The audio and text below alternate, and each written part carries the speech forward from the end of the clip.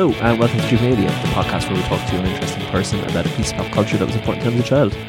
My co-host today is Sarah Griffin. Hi. You know her. Hello. How's it going? And our guest today is one half of Tramp Press, Lisa Cohen. Hi. Hello. How are you? Hello. Very good, thanks. What are you going to talk to us about? I'm going to talk about Stephen King Cool. today, with apologies for my terrible cold. Very good radio voice. It's fine. Good stuff. So, like, how old were you when you started reading Stephen King? What was the first thing you read? Okay, so I was trying to think about this. We were talking about this earlier, but this is this is like the series for people who read things and encountered things when they were way too young. So I think I read Roald Dahl and went the logical next step to Christopher Pike, which Yes. you probably know, the YA books that were. You're frowning at me, Sarah. Do you know Never them? read Christopher Pike? This? Oh, okay. So they're YA books. They're horror novels for kids, and they're Yeah. written by. I only found this out, I swear to God, like last year, and I was really surprised and so gullible. Christopher Pike is a pseudonym. Obviously, Christopher Really? Pike was the first captain in the original Star Trek series. Yes, he's the he guy was. in the thing with the beep beeps and all that. Yeah. yeah. So it was just the names. Anyway, there's these like horror novels, and Like what? What were they called? there's one called lost. Remember Me, and it was about a beautiful blonde cheerleader who dies, and her ghost narrates the story, and she finds out who her murderer was. Oh, Last Act was my favourite one.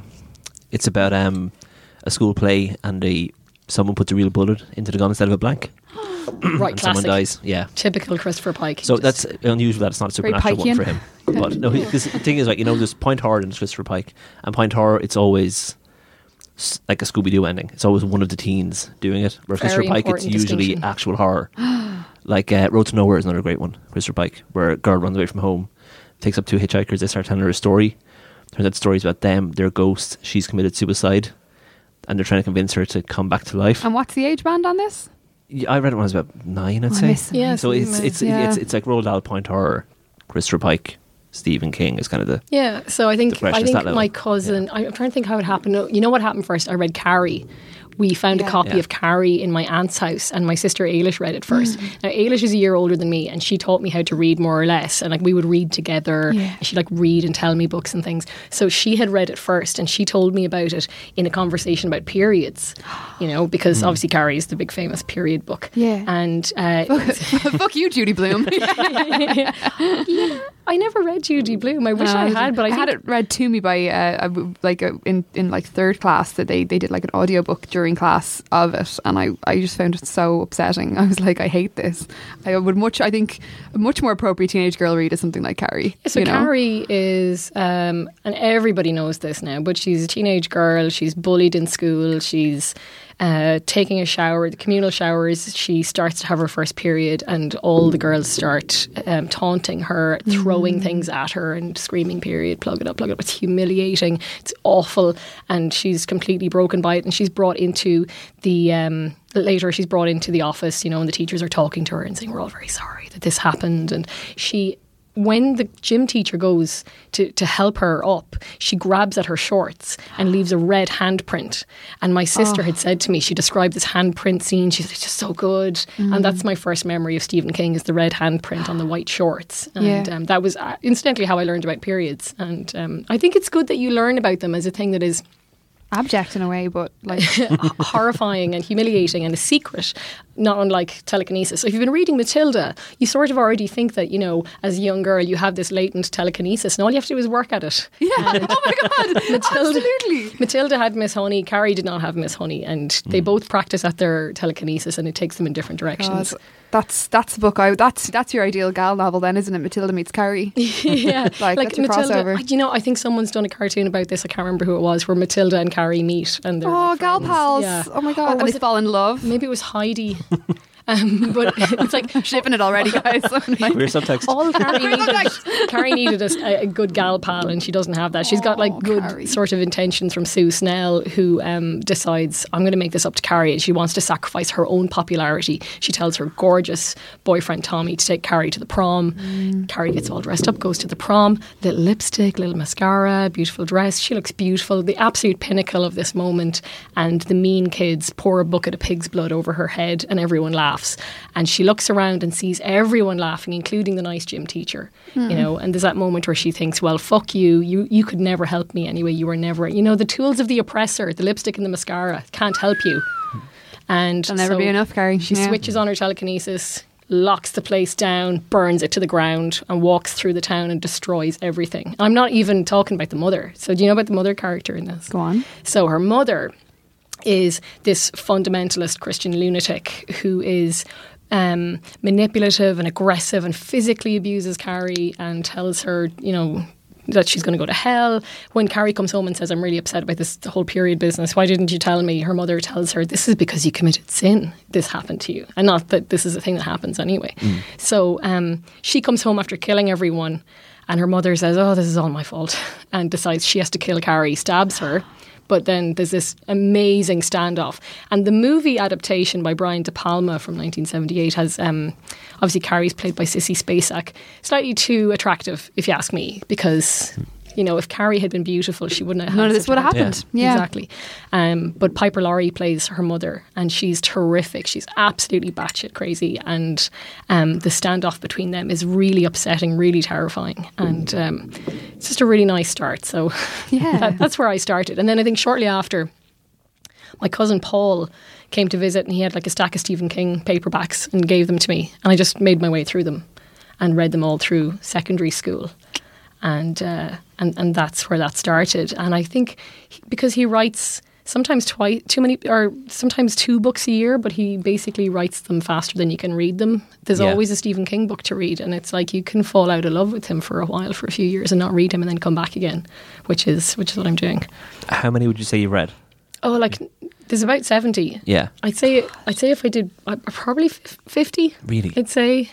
I'd be like a low-key fan. I would not be like a fanatic. I think actual Stephen King fans will listen to this and be like, who is this fraud? Get that off. sounds like, I don't know if you've read Nick Hornby's 31 Songs, where he's talking about Dylan.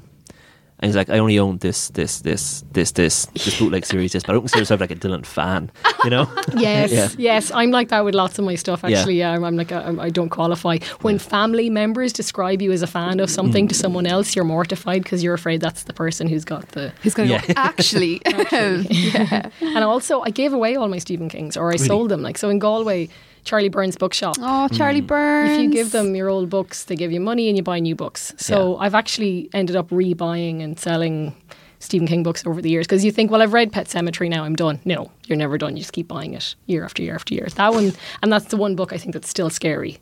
I think you read it this week. Yeah, I actually only got halfway through, because then you said we were going to focus on a different one, so I was like, okay. I think I unhelpfully was like, you should read Pet Sematary, The Stand, and then everything. It's a good, it's like 4,000 words or 4,000 pages of reading material. Yeah. But no, I was really enjoying Pet Sematary, and it is scary. It's do you want to describe it for people who haven't? Because it wasn't quite what I thought it was going to be. Well, the first half. Ooh. Well, what did you think it was going to be? Because actually, what I'm interested in is what do people think Stephen King is? Particularly people who don't really read Stephen King or haven't got into reading Stephen King. Because I get a lot of the eyebrow thing, the sort of, Stephen King, really, from people who read Harry Potter. Nothing wrong with Harry Potter, but I don't know why Harry Potter is more respectable. I have difficulties. I have a barrier with Stephen King, which is why I'm going to steal this temporarily from you. This copy, this enormous tome of it, and get into it, because I'm really captivated.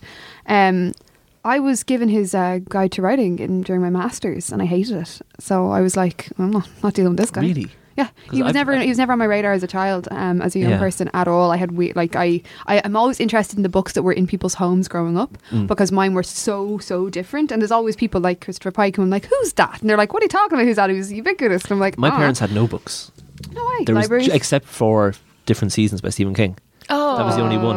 Well, I never read it because the front had like Cujo on it or something, or a dog, and I was like, that's scary. You see, but that was in a scary book always, so I never actually got around to it.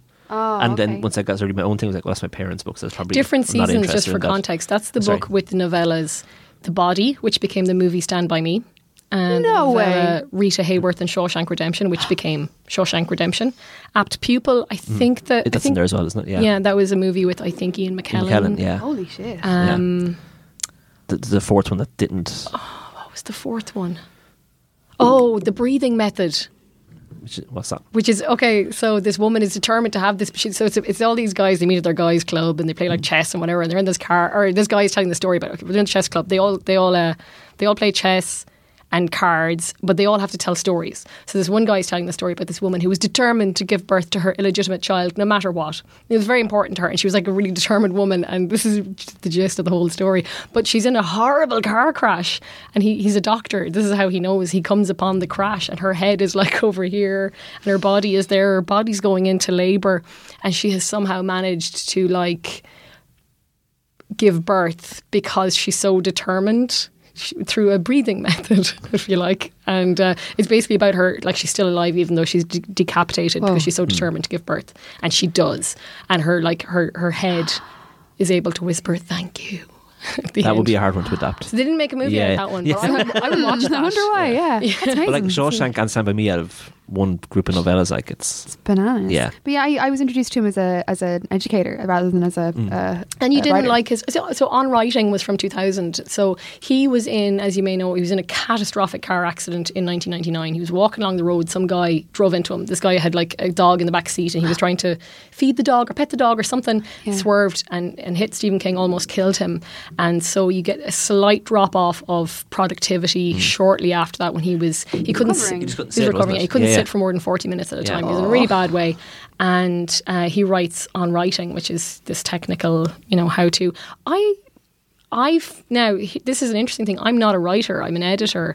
I find the advice in there very good, and I often find myself recommending it to people when I see them making the kind of mistakes he talks about in there. But for a writer to say you don't like it, But I think I'm also a little bollocks, and that's something that I'm full of spite. And if somebody says to me, this manual on writing written by a man is going to make you a better writer, I go, fuck yourself, no way. And especially when I was 20, I'm a bit more like a bit moderately more chill now. Yeah. But when I was 21 in my masters, I was like, nah, what are you talking about? No. Because what I've always heard about On Writing is people would always say, I'm not mad at Stephen King, but On Writing. On Writing is when you have to read. Mm-hmm. Yeah, which is weird. I should probably go back to it because, again, 21, full of spite. him Do you as want to a- know, actually, speaking of being a little bollocks, one of my favourite little bollocks things to do is when so-called... Okay, this is going to be like a really, really... Okay, I'm just going to go with it. When lit bros send you terrible manuscripts and are just rewriting Flann O'Brien for the millionth time. I love telling these people, go read Stephen King's Guide to Writing, because They all think Stephen King's populist. People hate Stephen Yeah. King. People who want to be Flann O'Brien, who want to be Joyce, don't want to hear about what Stephen King has to say. But you're like, Stephen Yeah. King has listed out mistakes that you have made, and he will tell you how to fix them. And the little bollocks in me loves doing that. That doesn't Yeah. happen that often, and I'm always very grateful to read people's work in progress. Don't get me wrong, but you know what I mean. That guy, do. Yeah. the guy who's like, I can't believe you're not reading David Foster Wallace. Why are you reading Pet Sematary again, you loser? Yeah. Yeah. But I think I was in a car going to Inisheer this summer with three lads who were all besotted with Stephen King, and I think it was the first time I ever felt like I had missed a literary phenomenon. I had missed something. I was like, and they're all like, it was David Nemekieran and Mike Donnelly, who are all creative people. They're all creative practitioners in different I would elements. love to be in that car. It was a fun car. I might It get was really car sick, but I think it sounds like a lot of crack. They started talking about Stephen King, and I was kind of like, I was not about to be like, fucking hated on writing, lads. Like, I wasn't. That was not an argument I needed in that car at that moment at like 6 o'clock in the morning. But there was this shared awe that I felt. And similarly to this buzz here, where I'm like, oh man, maybe I am missing something. Yeah, now here's where I am nervous, because I think I talk about Stephen King in a really passionate way, because I love him and he means a lot to me and I've read him for years and years and years. But he's a problematic fave, if you like. We had this It's our chat. The last catchphrase. episode was, all your faves are problematic. All It's your faves are grand. problematic. All of our faves are problematic. Yeah. When I try to talk somebody into reading Stephen King, they might start out by reading Desperation, which is like, it's cat. It's one of the ones I've read. I've read it like 5 or 6. I've read it like when I was like 20, so... It's not good, is it? It's... Except for the bit about the soap. It is scary, which is it? what I was... Because that's all I was looking for, because that's all I have of Stephen King in my head is... Horror. Yeah. And I think a lot of people think he's a very gory writer and it puts him off. That's and interesting. Desperation is quite gory, I think. A lot of What's it people- about? It's about a sheriff who gets taken over by like an alien entity and starts kidnapping people because he needs new hosts. Cool. Yeah. Yeah, it keeps all these people trapped Yeah. in a building and they all have to In like do a the same. small western town, and they have to drive him into a mine pit at the end and stuff. It's Well, it's pulpy. What's good about it, where he is good, is on the practical problems around escaping. So there's a kid who has to escape between some bars.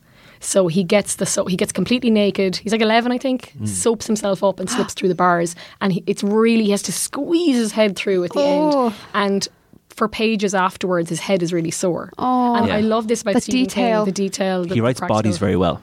And about things that happen to bodies and how things hurt and what happens to bodies and things happen to them. He's got this amazing short story. He's got this short story I love, so petty, called Dolan's Cadillac. And it's about a man who wants revenge on the gangster who killed his wife. So it's very ornate, and he does the maths, and he's a teacher. He talks to a maths teacher to get help with the maths on this, but he digs a hole in the road. So he blocks off the road. There's like a turn. Blocks off a section of the road and spends days digging this area where he knows Dolan will drive. So the idea is he's going to create a little ramp, and that he'll open up the road, Dolan will drive his Cadillac, and he will go right down into the hole. But you have the problem is, what if it goes down nose first and it's at an angle? That's it's on maths, yeah. You wanted to go down flat and so on, and how do you make sure he'll drive by that night? And he describes the main character like going home to have a bath, and that his hands are very blistered and his back is sore, and he gets into the bath. And I think of that every time I have a bath, literally every time I have a bath. And I read that when I was like, I don't know, 14 or something. But he's really good on breakdown of bodies, as you say, and arthritis. In Pet Sematary, yeah. And Needful Things. I remember reading Needful Things and having this like fear of getting arthritis as a teenager. I feel like I've read it, because I read the summary of it yesterday, and I was like, I've definitely read this book, because I remember specifically the arthritis stuff and how vivid that was, but I don't remember. I have no memory of reading the book, but just I have a memory of reading a very vivid, good description of arthritis by Stephen King. Yeah. And Pet Sematary, it's a secondary character, so it must be Needful Things. But yeah, just the pain and the non-movement and everything. It's in Dark Tower as well. Okay, yeah. Yeah, one of the characters gets, they call it the dry twist in Midworld. Yeah, and you use cat oil to help ease it. But Sarah's buying up the Dark Tower. I'm being converted quite sharply as this is happening. Yeah. Well, what I was going to say was, when I try to convert people and they read something and they're like, "Gosh, his dialogue is horrible, and he has loads of folky expressions." And there's an interesting, I think, conversation about how he writes race and whether or not he's racist. And I would say that I don't think he is. I certainly don't think he intends to be. But in his earlier writing, he has this problem where he can't write non-white characters as people. And so the most famous example is The Stand, which is from 1978. So this is the most of the world's population is wiped out by a flu called Captain Trips. And this is like, literally today I texted my sister and I said, I think I have Captain Trips. And she was like, yeah, probably. So everybody's wiped out by this horrible flu. And the book opens with the lab, the facility where the virus escapes. Mm-hmm. You're supposed to lock it all down, and there's a delay, and this one security guard decides, fuck it, and he runs. And he drives, and he gets his wife in the car, and they drive and drive and drive. And this is the start of the story, is when we find their bodies. Basically, he's dying and she's dead and the kid is dead. And then everybody catches Captain Trips and everybody dies. And you've got a handful of people left, and they all have these dreams, and they all go to the same place in Colorado. Or they all gather in various places to get to this woman, this spiritual leader called Mother Abigail. And she's going to tell them what to do. And she's a really badly written character, because she's your sort of, this trope of the, what do you call it, the magical Negro. Yeah. She's folksy. She's got a very good backstory. I think to me it read pretty well, in that it's describing America in a time, he's sensitive to civil rights, but she, becomes this elderly, wise woman, and you sort of get the impression that by dint of her race, she's got this magical quality, she's earthy and so on. And he's been criticised for it, and he has said it was a sort of a fantasy on his part, a sort of a trying to repair damage sort of gesture, And that's sort of the path to hell paved with best intentions kind of thing. I always think of the Oracle in The Matrix, who is this like fantastic old black woman, but she's fucking amazing, and you're like, I want that job, that's my job, that's who I want to be. But then you're also like, oh god, she's you can't just, like, it's an extreme. you Yeah, know, and yeah. it doesn't really. Yeah, there's no humanity in it. There's no humanity. Yeah. But he has gone on to write, like really recently, he's written black characters who just, oh my God, like the dialogue's terrible. It just makes you cringe. So I'm just really worried people would pick this up and go, what the fuck have you told to read, you know? But just to give you the rest of the context, you have a whole other group of people gathering in Las Vegas. And you sort of have goodies versus baddies. The two groups are in conflict. And they're led by a guy called Randall Flagg. And that character, he's the antagonist in The Stand, The Dark Tower, Eyes of the Dragon, and what's the big one that I'm leaving out? It'll come to me. Anyway, he's a sort of recurring baddie. But the interesting thing, does he exist in all of Stephen King's worlds? Is he sort of this more or less? Yeah, he's like a meta villain, like who just exists in his stories. Yeah, he moves in and out of them. He's an agent of chaos, and in some versions he's a Satan, and in some versions he's just an immortal wizard who just wants to cause trouble. There's a higher sort of ranking bad guy as well, the Crimson King, and he's a sort of spider god. So all of Stephen King's work exists in the same.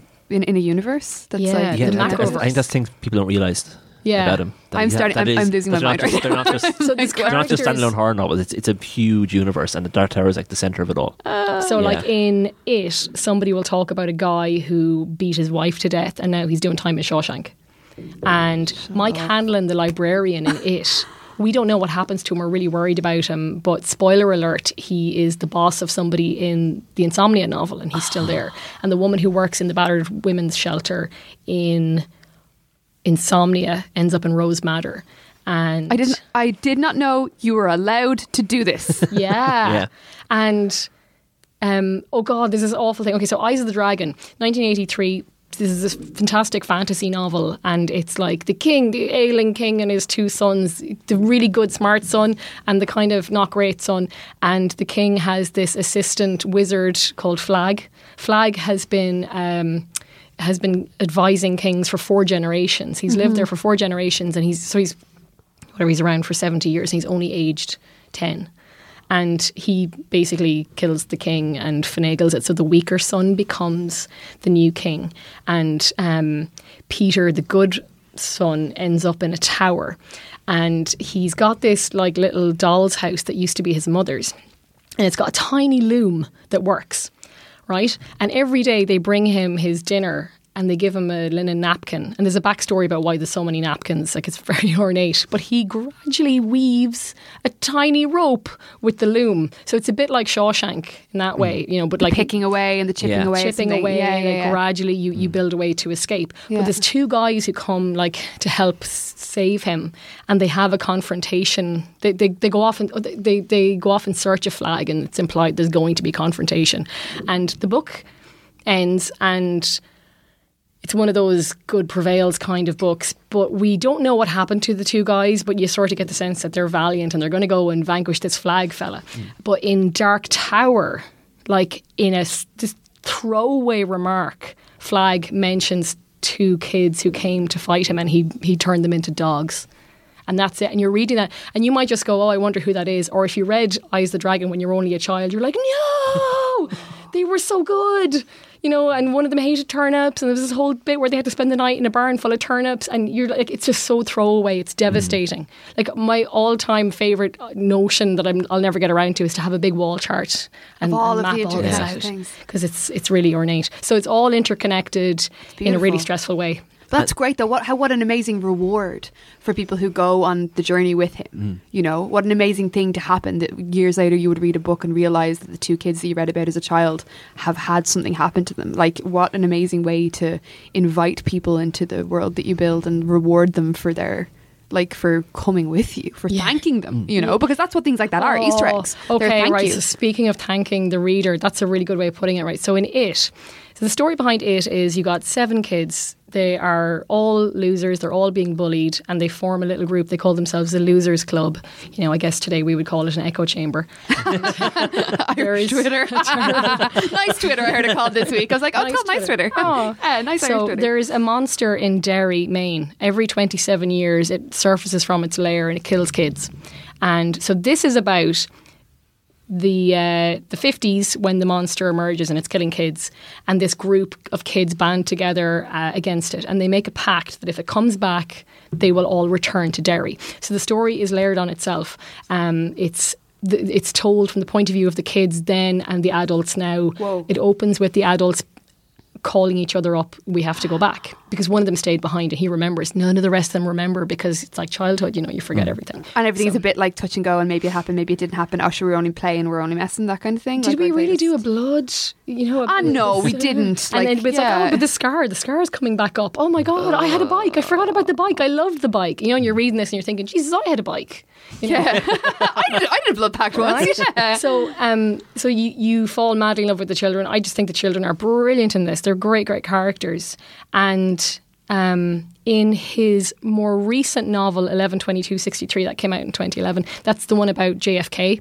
So it's about a guy who travels back in time and he wants to stop the murder of JFK. But he has to go all the way, he has to go back into the 50s and work his way up to 1963. The time travel rules are hilarious in it. But he goes through Derry, Maine, and he hear people tell him like there's been child murders and stuff, and like Derry's a bad place. But he sees two kids, and you realise that it's Beverly and Richie from It. And there's this great scene where Jake just looks at them, they're just like really cute kids, and he goes off and he looks over his shoulder at them and they're still there and they're like dancing or something. And it's this like little gesture Stephen King makes, like, I know you love them, I love them too, I miss them too. Look, they're still there, look back, there they are. And that's gorgeous. It's gorgeous. And it is very much a book about nostalgia. It's about the great monster in It, this is like so naff. This is like my story time voice.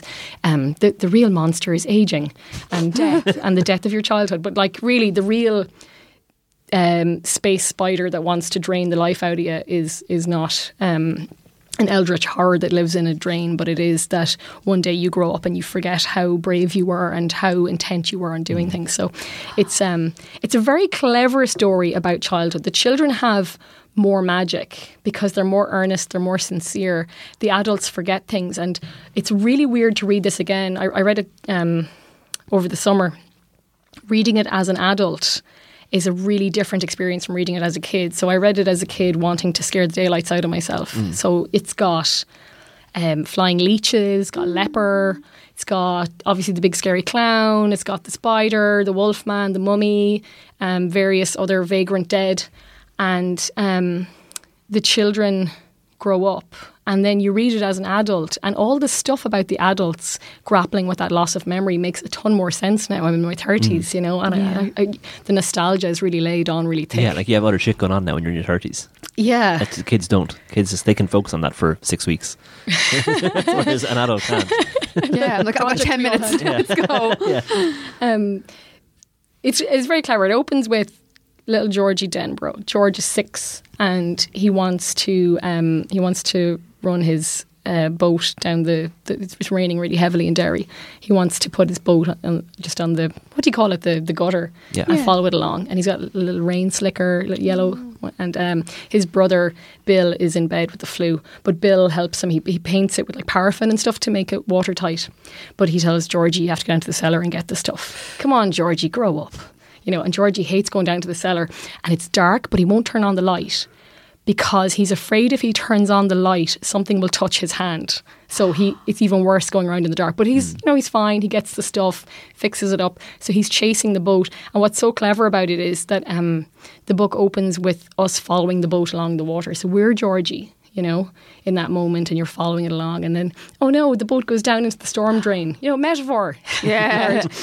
This is where we fucking start. Like, yeah. So he looks down into the hole in the storm drain and he sees a pair of yellow eyes. And then, they're not yellow eyes, they're blue. They're blue like his mother's. And it's a clown telling him to come in, and he gets the smell of the circus. He gets the smell of like vinegar and peanuts and like animal dung, but there's also a weird sour smell underneath that, a bad smell. And the clown is saying, do you want a balloon? Don't you want a balloon, Georgie?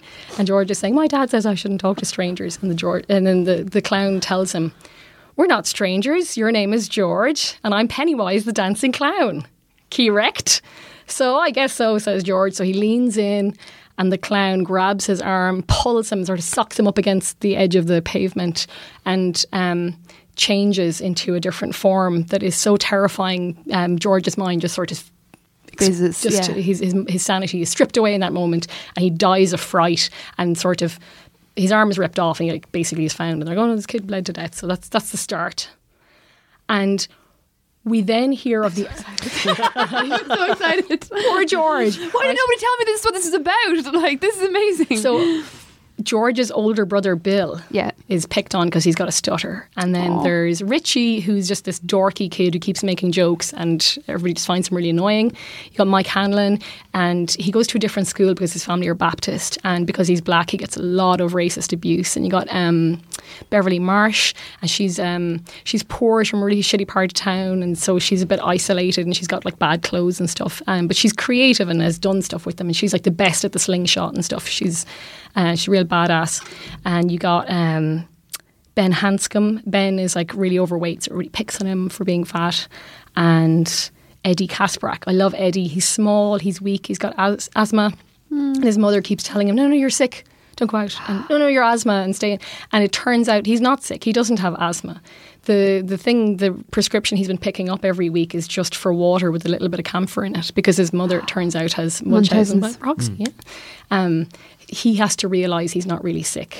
Ben has to realise that he's so much more than just this like fat bullied kid, and so on. They have to all band come together. through their situations. Yeah. They all come together. Oh, and then Stan, of course, Stan Uris, and he's like sensible, logical kid, and he's the one who has the hardest time coming to terms with the fact that it might be a monster. That sometimes, so the monster manifests differently for everyone.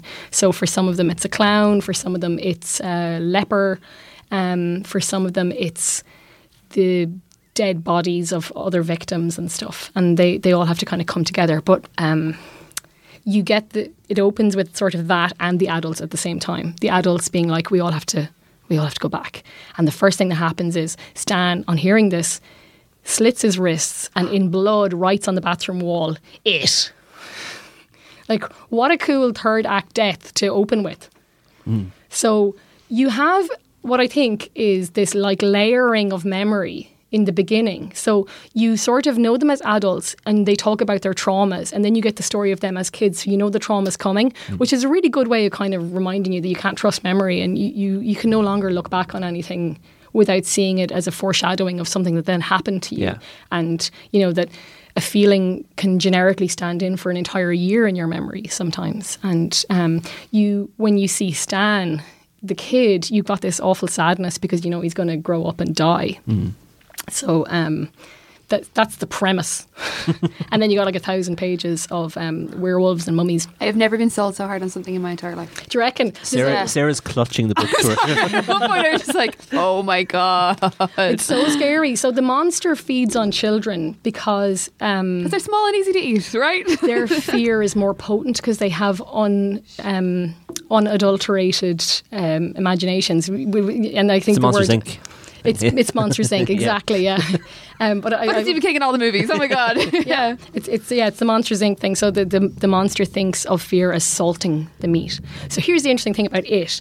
It is a monster, but it's everybody thinks of it as Pennywise the clown from the excellent. I thought it was like a 250-page scary clown, killer clown book. That's why when you handed me this, I was like, what? All of this is about clowns? Yeah.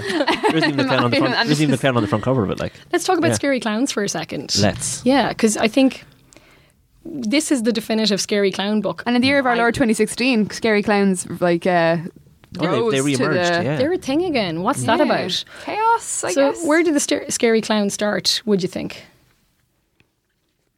Well, isn't it? It's a childhood thing. It's a. I mean, it could be the visual element of it. I don't know. For individuals, I'm not sure. I'm not sure where the phenomenon started. Like, I think it was. Wasn't it this? Was it not it? Well, you would. Yeah, that's what I would have thought. And to a degree, I think yes. I think we have like the jester in Shakespeare, like the fool in King Lear, as like this. But they're also like oracle figures as well, though, aren't they? Yeah. That they know too much. The fool is supposed to be fun, but he comes up and says things to Lear that are just no crack. Yeah. And then he disappears, and we think he's been hanged. So that's not new. And then you've Punch and Judy, where that's what 19th Well, and in the century. tarot, the Hanged Man is sort of like has that. The Fool and the Hanged Man are two cards that are similar in that, and neither of which are fucking good news either, by the way. Right. You know, that like they're both foretell like either stalemate, which is the hangman who is stupid for having gotten there, and it often is like portrayed to be like a court jester, and then like they're harbingers of unfounded information. I think isn't that kind of where they come from, like historically? Because. And then, okay, I'm just thinking the beginning of the scary clown. So that you have like gradually you have the clown, the white face version of the clown is fairly new but it's supposed to be a figure of fun. But the clown itself's not having any fun usually, you know, where he's falling over, isn't he? He's having a bad time. We're laughing at him. But Charles Dickens in the Pickwick Papers describes this Grimaldi type clown, and it's a really gruesome description. He's got this big fat bloated body and these little skinny legs, so he's kind of like a bloated spider, if you like. And his fingers have the makeup on them and stuff. And he might have started that in popular fiction, maybe, but it did morph into a figure that we're supposed to enjoy but that we don't trust because there's a stranger in your home as well, like the clown at the children's birthday parties is the stranger in the home. Well, I think is it John Wayne Gacy or Jeffrey Dahmer? I keep mixing these two. John Wayne Gacy. Gacy, who dressed up like a clown. Jeffrey Dahmer. He was a children's clown, yeah. And so, like in the 80s, you had all this like idea about stranger danger. There was a lot of high-profile child abductions in the 70s and 80s in the US that were badly handled, and there's a lot of very good documentaries about this, like Who Took Johnny, for instance, the Johnny Gosch case, and In the Dark, the podcast about the Jacob Wetterling case, and. They are high-profile examples of bad handling of child abduction stories. However, the instance of child abductions were not as high as people tended to think, but there was this obsession with the stranger. And who do you not trust? Somebody who comes to you with a painted face and they're not presenting their true self. You know, this is I think why people don't like the Kardashians, like joking. Whoa, but they're uncanny valley. Like they're in a weird space where you're like, I don't know what you look like. It's cyborg theory as well, where it's like complete control over your presentation, so you can completely lie to people. It's like it's an inauthentic presentation of a human. Yeah. So that's sorry, mind blowing right now. That's the same distrust. Kids don't know about Grimaldi and stuff, so. No, there's like there's an innate physical thing. Innate response. I think because kids. But I think you make a really good point. Kids don't know the clowns are creepy. If you're George Denbrough and you're 6, you don't know clowns are bad. And when he sees it first, when he sees Pennywise, it's a clown. So first he sees yellow eyes, and he's like, "Whoa." But then the clown emerges, his eyes change colour, and he's the mother's friendly clown, right? And so George is like, this is okay. The other kids, what's creepy about the clown is that they see a friendly clown, but in the wrong context. He's standing under a bridge. He's standing on top of a frozen lake. He's standing in a storm drain. He's standing where you shouldn't be. So it's where you shouldn't be. Yeah. So this is what I'm really concerned about the new movie that's coming out this year, the new adaptation. That I saw a lot of the press shots of the new Pennywise, he's scary clown version. And I'm hoping that they also have like friendly clown version, because that's the one that lures the kids in, right? They've cast quite a young actor for him as well, haven't they? Bill Skarsgård. Yeah. Oh, Skarsgård. One of the Skarsgård, Steve Handsome men. Very beautiful cheekbones for days, which I think is a good choice. Tim Curry, of course, the giant clown shoes they must fill was the original Pennywise in the AMC. God, and Tim Curry was so good. Like he was good looking. Jesus, he was so fucking handsome. Like he was. I remember being a kid and being like, obviously seeing the Rocky Horror and then all being downhill from there. Right. Did you find when you watched Annie that you were like? Went back recently to look for a gif of Miss Havisham because I was a nanny and I was like, where's Miss Havisham? It's me. I was like, found myself watching clips from Annie and was like, oh shit, that's real. Let's see the hot guy. See, I've always found him quite weird looking. Probably my first time I saw him was Home Alone 2. He's weird looking. But like he has weird. He was in Home Alone 2. Yeah, he's the. We talked about this. He's one of the I saw this in the first episode. He's the concierge in a hotel. I have to watch that now. Yeah. I loved him in Cluedo. I had like full on crush on him in Cluedo. But but it's weird looking. We're gonna have to do a Cluedo roundtable, by the way. Yeah, where we each take a thing and we do a live Clue. There's an escape room thing in Waterford now, and one of the rooms is a Cluedo room. Oh my god! You have to figure out the murder and get out. Yeah. I want that. Yeah. But he was the clown. But he was the clown. But he's always taken on these abject roles where you're like, are you sexy? Are you evil? I don't know. Which what are you? Which is brilliant. There's this amazing bit like in the TV adaptation where and you can find this on YouTube, where Pennywise meets Georgie, and he's saying to Georgie, "There's balloons down here. Don't you want a balloon?" And Georgie's like, because he's 6. If he'd have been, and this is in the book, if he'd have been a bit older, he would have gone, nah. But he's 6. You have room in your brain for this. And he's like, do they float? And Pennywise says, yeah, Georgie, they float. They all float down here. And when in the movie, if you look at Tim Curry when he does that, his face does this weird thing where he kind of it's a sad smile. It sort of wavers. Yeah. And it just looks like he is bringing all of his acting chops to this role, and he looks ridiculous. He's standing in a storm drain dressed like a clown, and he nails it. I think the funny thing is about that miniseries, did you see it first time around? Mm-mm.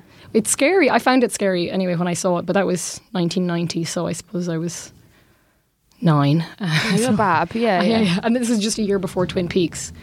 That was a great time. TV was great. Oh my God, imagine being 10 and seeing Twin Peaks for the first time. Holy shit. That must have been amazing. Yeah, I was just like, this is TV now. TV just gets better and better. I got it as a box set when I was 15 and it ruined my life. And all I had was 7 episodes for like 2 years. And try being fucking like 15 in the Irish suburbs. Nobody knows what you're talking about. There is no internet. Nobody cares about your weird 90s murder show, Sarah.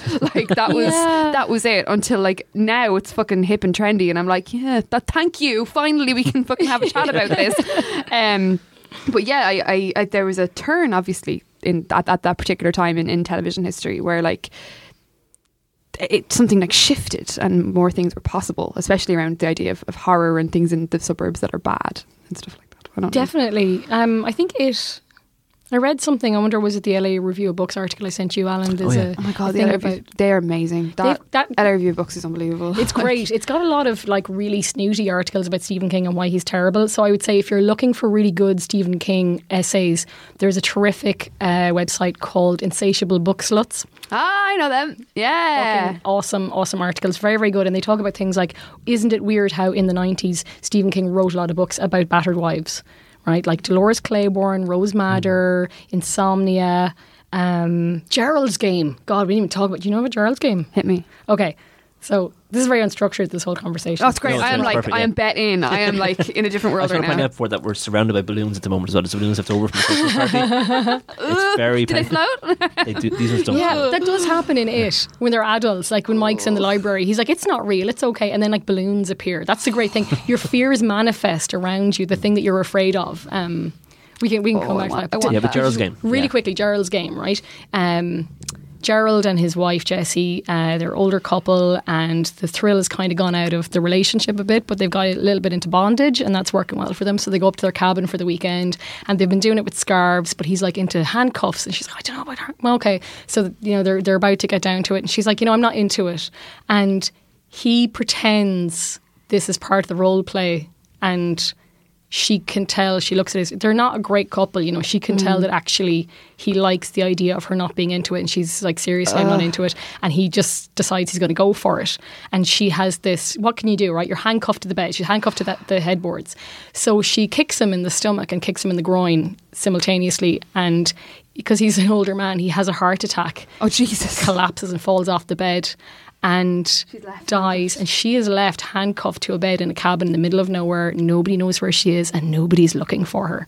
And there's a glass of water on the stand, but just out of reach. Like she could grab it with her hands, but her hands can't reach her mouth because they're handcuffed. What would you do? And then a dog comes in and starts eating the dead body, and then she's like screaming at the dog to get out, and then she's hallucinating because she's so hungry, she's so thirsty, and late at night she's just, the shadows are weird, but because it's the middle of nowhere, there's a shadow in the corner, and she thinks it looks like there's somebody standing there. Obviously there couldn't be, but it looks, the shape could be like her father, but it's not. It's like a man, except it couldn't be because his knuckles go down past his knees. And I remember reading this like 2 years ago. I thought, I'm going to read Gerald's Game again. I wonder, is it still scary? And I read that bit on the Lewis just as a stranger asked me what time it was, and I fucking jumped out of my skin. I don't have a fucking watch. Get out of my face. I don't have a phone. So she then, what happens to Jessie is she has 3 voices in her head. There is Goody Burlingham, which is like the good version of her. The come on now, pull yourself together and be a good wife and be obedient and be all the right. That voice in your head, that woman who's telling you to be better. There is her old college roommate, Ruth, that she's this really caustic, funny, telling her to look out for number one. She's this great, strong character. And then there's, I think, Norma, the psychologist that Jessie saw years ago. And these are all facets of her, and she has to rescue herself from the situation. And I think she's this, she's in a really misogynistic setup and not an original one person trapped and has to get out, and there may be a boogeyman. But I think it's a female-driven story, and she has to rescue herself, and I think that's something that's... Does she? Do you want to know? Absolutely. I'm horrified. I am I'm on the edge of my seat. Well, the She break her handcuffs were hands? designed for a man, so they're kind of big. So she realizes what she could do is she could gradually wear away at the flesh on her wrists and do what's known in the medical profession as degloving. Ooh. That's an option. Imagine all your... Sorry, I'm miming. I am. Oh my God. I can see that. Yeah. It's really... So I was like, dislocate your thumb. Degloving is something I have never heard of. Yeah, it's a whole That is thing. new. Yeah. That is Yeah. fresh. Yeah, spoiler alert, sorry if anybody hasn't no, read I loved It's it. well worth a read. But yeah, that's it. That's actually really fucking upsetting. That is so scary. Yeah, it's gross. But what I loved about it was the creature in the corner, or the thing in the corner, whatever it is, she called it the space cowboy. You know, and she's shouting at it, you're not real. So she realizes she's there, she's waiting to be rescued, and she realizes no one's coming for her. And one of her hallucinations tells her that the space cowboy is going to harvest her bones for his, he's got like this treasure chest and stuff. So she, again, I've given away most of the ending. She degloves and throws her wedding ring at him and runs out and gets into her car, and she's like driving, and she's got this one totally fucked up hand, and she's totally naked, and then he's in the back seat of the car, or is he? And there's more. It goes on. There's a bit more, and there's another kind of horrible revelation at the end. This is amazing. Yeah, it's amazing. It was a weird thing that he did. Like Dolores Claiborne then, around the same time. So let me see. Dolores Claiborne is 92. Same year. And that's just a story about a woman who is accused of having murdered her employer. And she just tells her story and tells about how her husband died 30 years ago. And there is some supernatural stuff, but not a lot. And It's just, there's not even chapter breaks in that one, is there? It's just one long monologue. one long confessional by Dolores. Yeah. And a lot of people just pushed against that. They were like, there's no, because it's weird. He went through this phase of writing full-on monsters, Lovecraftian monsters, like real non-Scooby-Doo endings, monsters. Like Desperation and The Regulators as well. Which is we didn't talk about Richard Bachman at all. Oh yeah, so Richard Bachman is... He was so busy, he just had to come up with a whole other person to read his books under.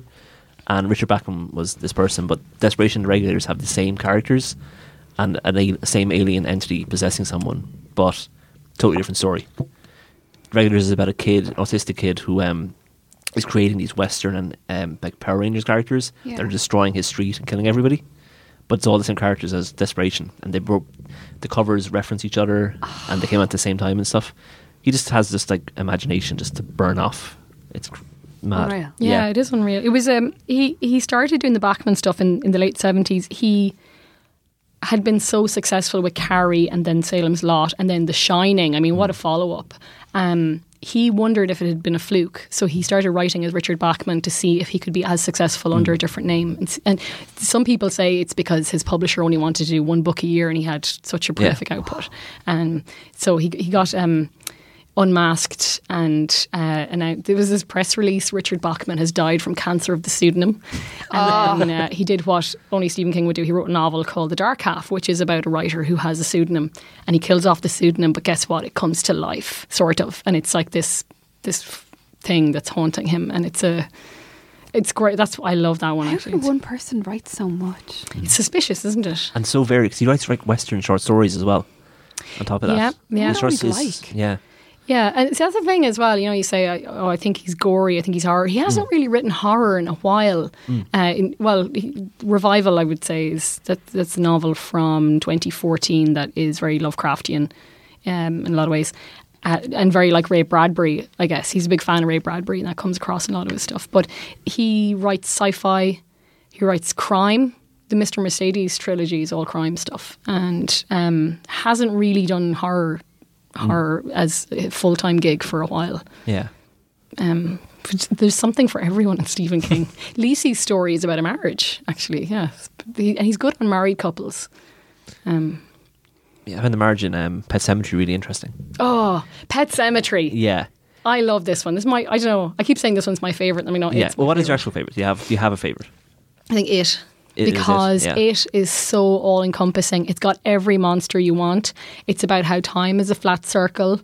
It's about how, it's about the end of childhood. It's about, it encompasses I think, a thesis he's been building for years, which is that you have to be brave and that good guys don't always win, and that what it is to be a bad guy is complicated, but that you have to take a stand. That's like the ongoing thing.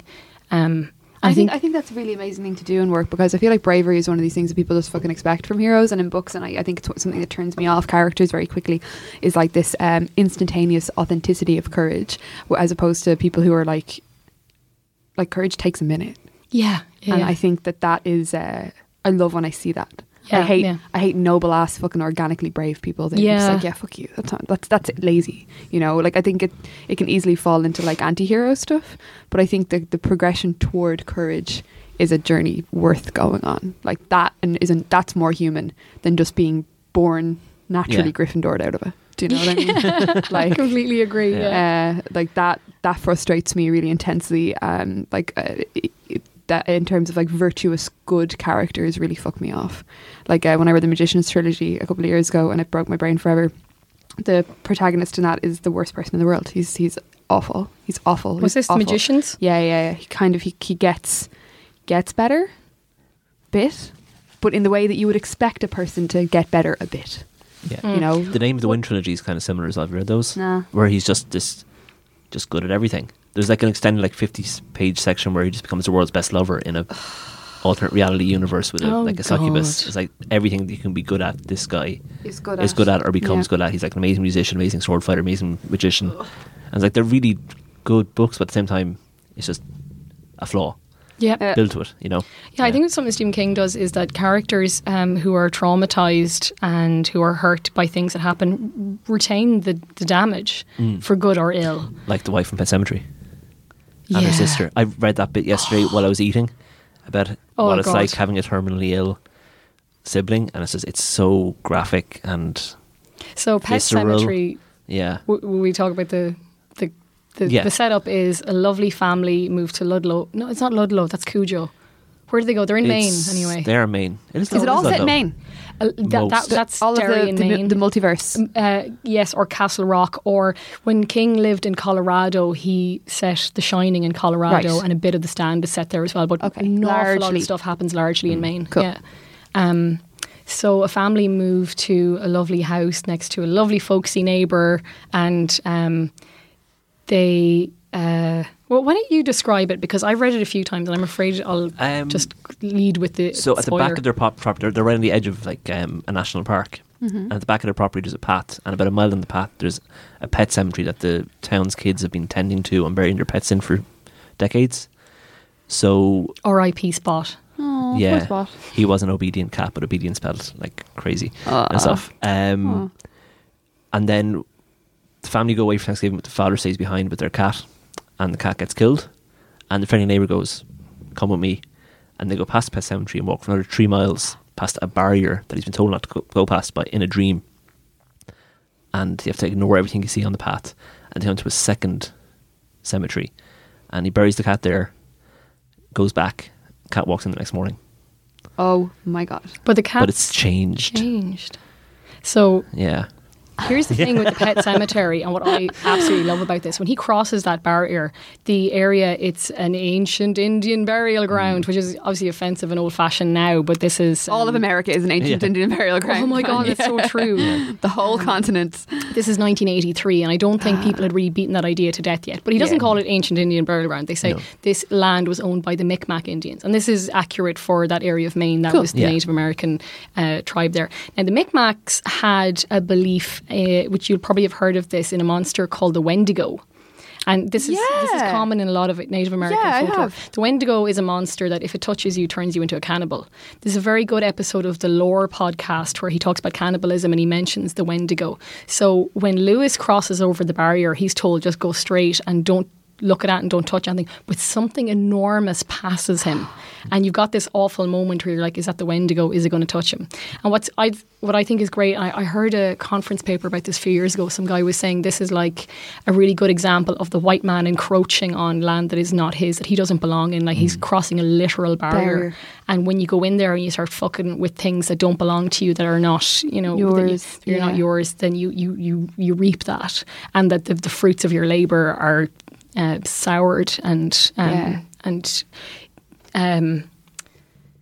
I love that idea of that this one of my favorite things in urban legends specifically, like the ones you kind of tell each other as children, and to deliberately to frighten. The only purpose is to frighten the shit out of each other, and to the idea that when you're somewhere that you're not meant to be, that when you've somehow broken through to somewhere else, don't look at anything, don't talk to anything. Yes. Just keep walking forward. That is the scariest instruction that you can receive. That is terrifying. Don't look at anything. There'll be someone next to you. Don't look at them. Don't talk to them. Like one of my favourite that's really good. I love recent that. urban legends that have kind of come to my the elevator game. There's an episode of Tanis. Yeah. Dave Rudden's obsessed with it. We're going to find somewhere we can do it. I actually don't think there's a building tall enough in Ireland to do it in. Yeah. But it's in an episode of Tanis, which is like a weird lore kind of like all conspiracy theories come to life type podcast. And I really enjoy it. It's fiction. I really enjoy it. I'm on it like a carp on it. It's bananas. It's brilliant. But one of the pieces of the urban legend they talk about is this elevator game, which kind of spawns from this this really unfortunate death that happened in the Cecil Hotel in Los Angeles in 2011. A young woman was found dead in a water tank above the hotel. This is real, and the last time she was seen was in CCTV footage of her in a lift. And she's fucking around with the buttons, and that's the last time she was seen. You can actually watch the CCTV footage on YouTube if you're that grim, which you might be. I'm not telling anyone's names, but you can find it if you're looking for it. But God love her, and this urban legend sort of spawned from that you can somehow pass through to another world via an elevator, because elevators are liminal spaces. They're not. They're between worlds. They're places that you're not really meant to be. They're things that we shouldn't really have. That the elevator is in some way a gate. Okay, this is, and sorry to interrupt you, this is why you have to read It, because It, the monster, lives in a space between universes. These liminal spaces are terrifying, right? He lives in a lift. It all makes so much sense now. Like these broken little tiny shards between, they're not big, they're just small, and you shouldn't be there and we shouldn't have them. So if you'd visit especially somewhere like a hotel where all the floors are identical. I spent 2 weeks running through hotels on a tour last year, 2 years ago. And hotels are fucking terrifying because they're all identical and all the floors are identical, so you can get lost really easily. Mm-hmm. And there are definitely moments you have in hotels where you feel like you can just go on forever. So if you're in a hotel more than 15 floors, you can play this game where you visit a series of floors in a very particular order, and eventually you visit a floor where the lights are all off, and you'll just land on that floor and you'll know when you're there. And at one point, maybe the floor before that, a woman will get in the lift next to you. Oh Jesus! And don't look at her and don't talk to her. Oh, my nerves! Don't look at her, don't talk to her. Okay. So you can walk out into this other room or this other floor where things are dark, and that's you've broken it. You're somewhere else. You're in the other place.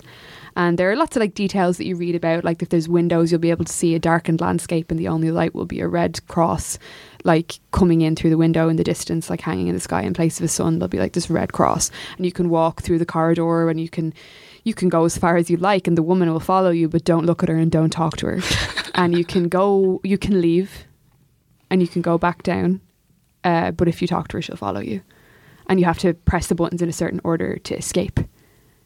Oh my God, this sounds incredibly stressful. It's a proper, it's full on urban legend shit. Yeah. It's real. I have to say, I don't think books and scary movies scare me anymore. I think I'm kind of immune to it. I'm always looking to be scared, man. I'm always looking to be scared, and nothing really scares me. But doing stuff like that, I'm like, doing no way. stuff. What It's doing stuff. Not in a million years. Do you ever see Candyman? Yeah. So every time, my boyfriend will jokingly start saying it into the... And I don't even... It's not even... Don't do it. And I'm like, I think I'm a sensible person and I don't believe in things, but I'm actually... But there's risks you don't want to take.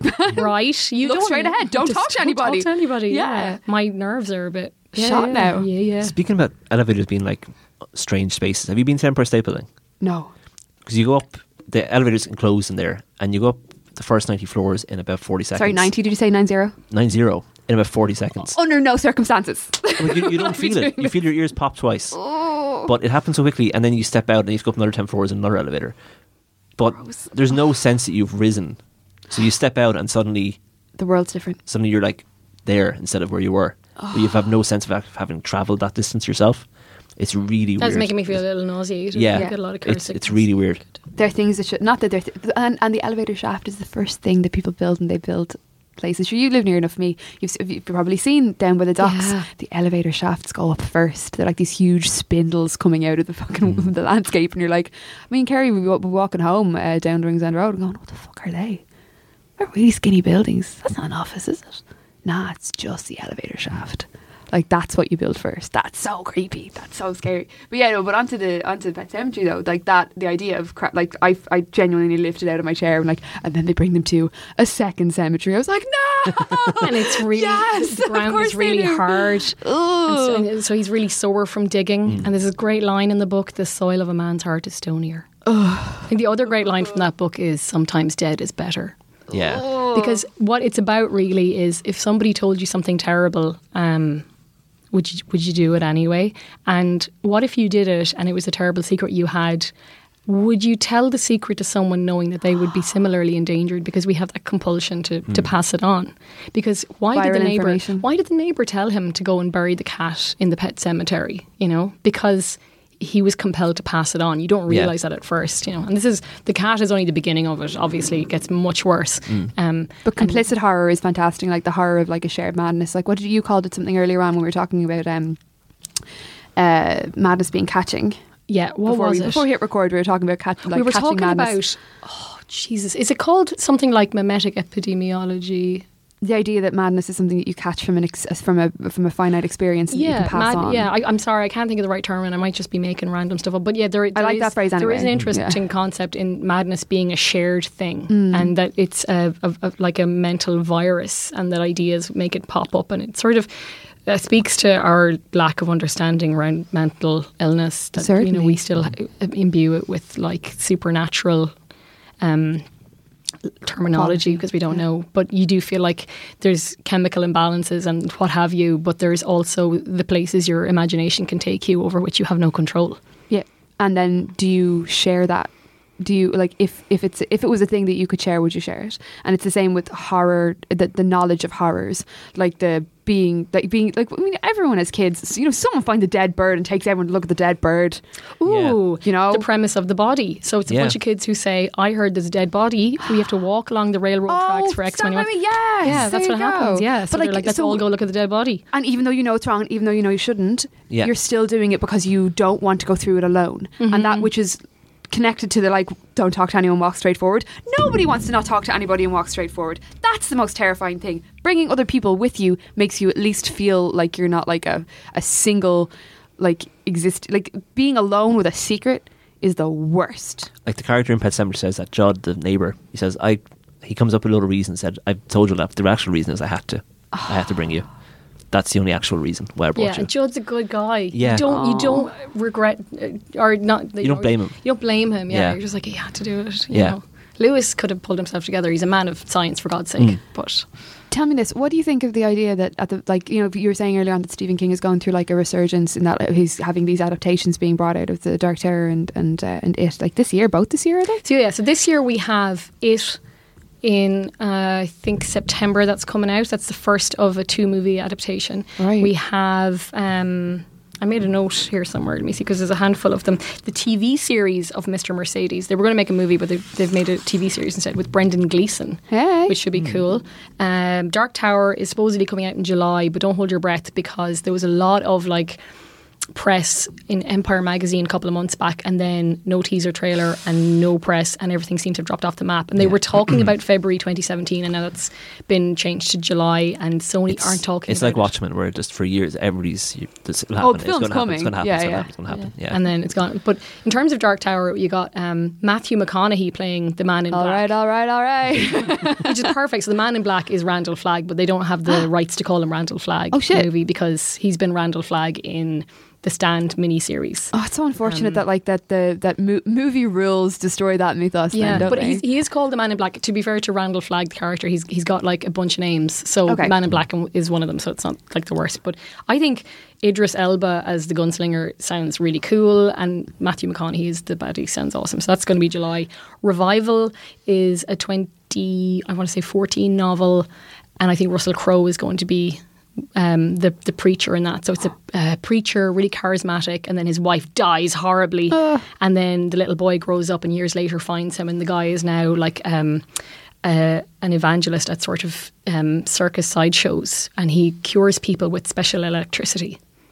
Amazing. Yeah, it's actually class. What else have we got? Gerald's Game is going to be made into a movie with Carla Gugino. Oh. So Tell me more.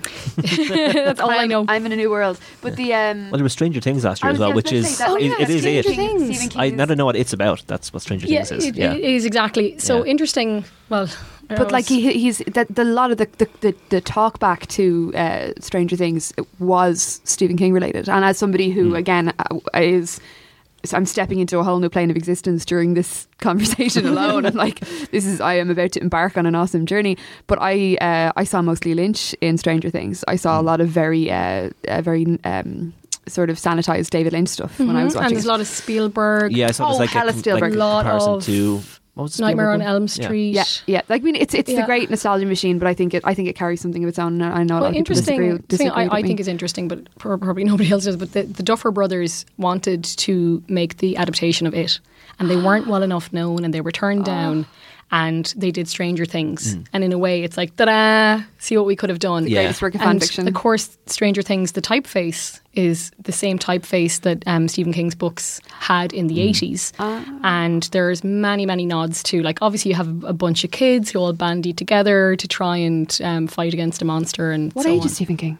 He was born in 1947. Okay, Yeah. so he's still kind of youngish. Yeah.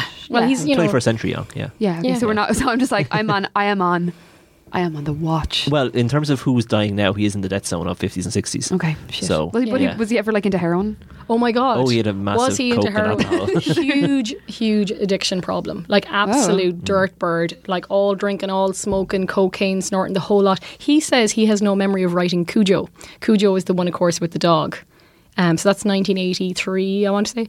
Here's a great book about American materialism and about the American family tearing itself apart from the inside, you know, as manifested by the dog. Now, it's not their dog, but it's a family, they're falling apart.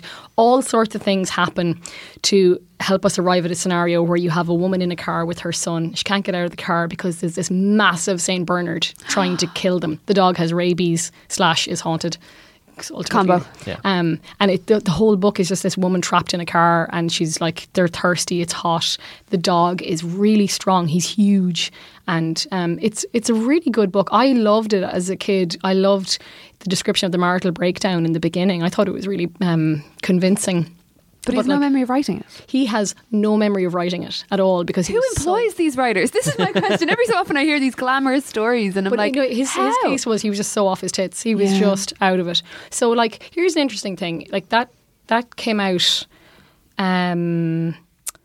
That was 83, and that was when he also wrote. So he did Eyes of the Dragon in 84. It's the one I was telling you about with the wizards and all. And that was like a fantasy thing.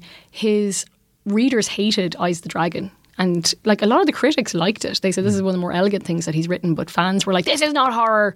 Who do you think you are? So what did he write immediately afterward? Immediately after being told by his fans, you can only write one type of book. What did he write? Misery. whoa! Which is about an author who has written a series, and then he's in a horrible accident, and he is held captive by a fan who says, you need to stop writing that new crap you think you want to write, and you need to sit here and you need to write. I'm going to the break next your book in legs the series. using a mallet on a wooden flint. I'll never forget seeing that. I will never What a brilliant forget seeing adaptation. Misery. I saw that way too young. And it's one of my mom's favourite movies. Really? And I was the first time I ever saw a writer on screen. Right. And I don't know what about that said to me that job, but I remember being so frightened. It was also one of the first films I feel that I had seen where there was only like two actors. Right, it shouldn't work. It's really spare. It's so static. Yeah, I was like Two I people was in a room. child when I saw that. I should not have seen that film. You should not have seen that. But it really, like, I feel like the colours of it, really, like the really muted, grey, cold greys and blues of it, like really kind of. God, what an amazing premise! Perfect. I mean, so it's both Yeah. writing against fans who are telling him you can only write one way. And that's something he's had to contend with in his career, that people don't take him seriously. People object. God, is he on Twitter? I hope He is actually very on good on Twitter. Twitter. Yeah. Yikes. He posts pictures of his dog Molly, aka the Thing of Evil. She's a corgi, but he won Corgis are great. distinguished medal. He won a medal in 2003 for writing, and critic Tobias Wolff, was it, said that this was just an example of society like falling apart, or the idiocy of society nowadays, that somebody should give the writer of Penny Dreadfuls an award. So he's always been working against type and people push against him. So that's what Misery was about. But also it's about addiction, because it's about how you are trying to break out of a cycle, but you're trapped in it. So Annie can represent addiction, the nurse Annie Wilkes, telling you want to be something else, but this is what you are. This is what you are. I am literally going to You're hobbled by it. Yeah, and the funny thing is, so in the movie, there's an amazing hobbling scene. In the book, she actually takes the foot off. She cuts his foot off. And I'll never forget this. I read this when I was too young. She cuts his foot off and she's carrying it out the room. And he's like in a daze and he's lying there and he's in shock, but he's looking at his foot as it goes out the room, and he's looking at a scar on his foot from when he stood on a piece of glass on a beach when he was a kid. I thought, like, what a great detail. Yeah. I really believed his foot had been cut off. Yeah, because that was somebody's foot. That was a detailed real foot. So good. So, like, what a fuck you to write to someone. Misery. There you go. And that's one of the few Stephen King books that has a very successful adaptation. I think there's a lot of adaptations and most of them are bad. I guess I never realised, and this sounds like a really stupid thing to say, every time you name a new book, I'm like, that one. And he wrote that one. Yeah. And he wrote You wrote all the books. all He of writes the so things. widely across every single genre. He must really love it. Yeah. And I would think, like, you could match a Stephen King book to everything. I think he predicted Donald Trump in The Dead Zone. The Dead Zone is about a guy with an uncanny ability for always winning the Wheel of Fortune at the local fair or whatever. And he's madly in love, and then he's in a horrible accident, and he wakes up. He's been in a coma for, like, I think 3 years, and he wakes up and his girlfriend's moved on. She's married somebody else. I mean, he wakes up finishing the last thought that he had before he was knocked out, and for him nothing's changed, but suddenly he has to adjust to everything. But he's now got this psychic ability and he can see the future, and there's this character, this really sleazy guy who is running for office, and they meet and Johnny touches his hand and he has a flash vision of this guy running for president and being responsible for nuclear war and disasters. And I'm telling you, Stilson, the guy, is Donald Trump. He's this arrogant guy strutting around the place. There's this like press photo op where he wears a hard hat at a jaunty angle, which, I mean, if he'd have worn a red hat would make America great again. It could be really different. It's interesting that you should say that, because earlier on we had Ro McDermott in the studio talking about The Neverending Story, and she was just like, and here's my Trump analogy. Let's go. Let's do this. Let's talk about how this speaks today. But she was right. It was very accurate. And I feel like what's happening culturally at the moment, it feels like fiction has been, like, in big works of science fiction and fantasy have been predicting this moment for us. You know? I think Stephen King's very good like that you think you're reading scary books. For me, I thought I was just reading scary books that I liked, but they were really shaping my politics, because the women in his books are strong characters. He writes villains very well. They are not just villains. They are people who honestly think they're right. Like Carrie White's mother, she's religious. She's following the letter of this thing that she believes in. It has to mean something to her, you know. You have like more sort of straight evil, but you also have this sort of the problem that evil thinks it's right. And so in Under the Dome, this really terrible, massive book that came out, I want to say like 3 years ago, 2009, not 3 years ago. It's about it's the Simpsons movie basically. A dome is just like placed over a town, and so he started writing this in the 70s. So it's like, what happens when everybody's trapped in Under the Dome, right? And you have the rise of this figure, Big Jim Rennie. He becomes the de facto leader. And you have like this argument against allowing charismatic demagogues take over just because you feel like you need a strong figure in that moment, you know. And he's been doing this since the 70s. He did it in The Stand. Randall Flagg in The Stand doesn't just govern Las Vegas because everybody's scared of him, which they are, but also because they think we need a strong leader. You have people in Las Vegas who are just there to help turn the lights back on, get the infrastructure back up and running. They're good people. They mean well, you know. So I think Stephen King argues in Dance. So he's written another non-fiction book called Dance Macabre, which is about horror and sci-fi and pop culture of his generation, let's say. And he talks about horror movies and sci-fi as representing the national phobic pressure point. So he says it's a kind of Freudian treatment that you experience the trauma around you and then you write it out. So, you know, why was it in the 70s we had so many sci-fi movies about aliens who look like us? So you've alien invasions, like as in pew pew pew killed the humans, but then the ones like Day of the Triffids and What's that other one? The 70s Invasion of the Body Snatchers. Invasion of the Body Snatchers, Yeah. exactly. Yeah, they look like us. This is, I mean, hello, Soviet Union, anyone, you know, that sort of, they look like us, but they're different. Like, what's so Yeah, bad the about 50s it? one is the exact same. Yeah, it's Yeah. all. They're about white the people. Cold How War, can yeah. they be bad? I mean, think about It in the 80s. There's a lot of blood in It. There's a gay character who's beaten up for being gay, and then Pennywise eats him.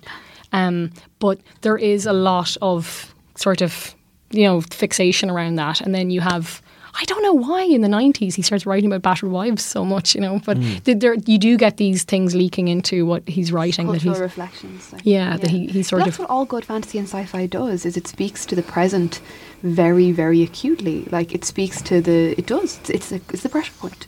And, like, if it reflects back the present and immediate future in a way that people can digest. And, yeah, and it, You know? it gives you orientation.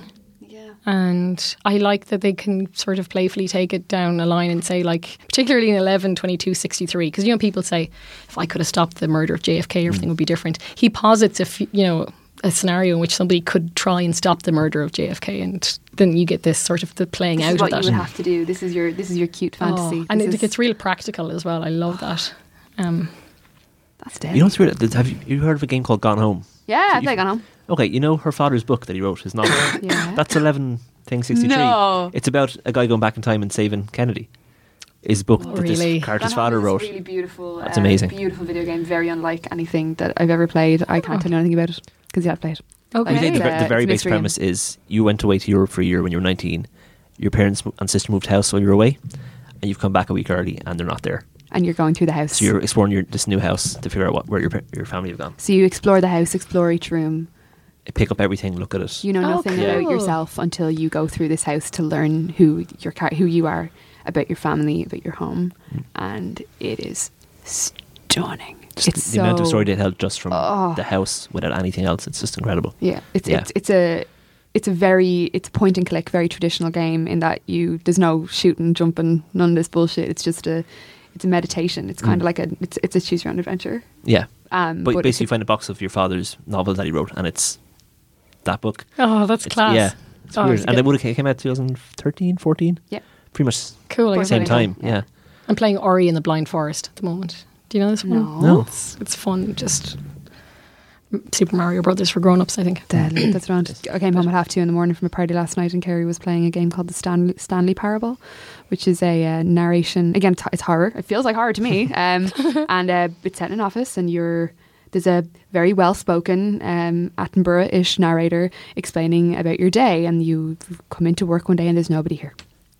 So you walk out the door, and the door opens. So you walk out the door, and then you go down the corridor towards the meeting room, and then you come up on 2 doors. It's like Stanley takes the door to the right, but you can take the door to the left, Oh, cool. and you can go against what the narrator is explaining to you.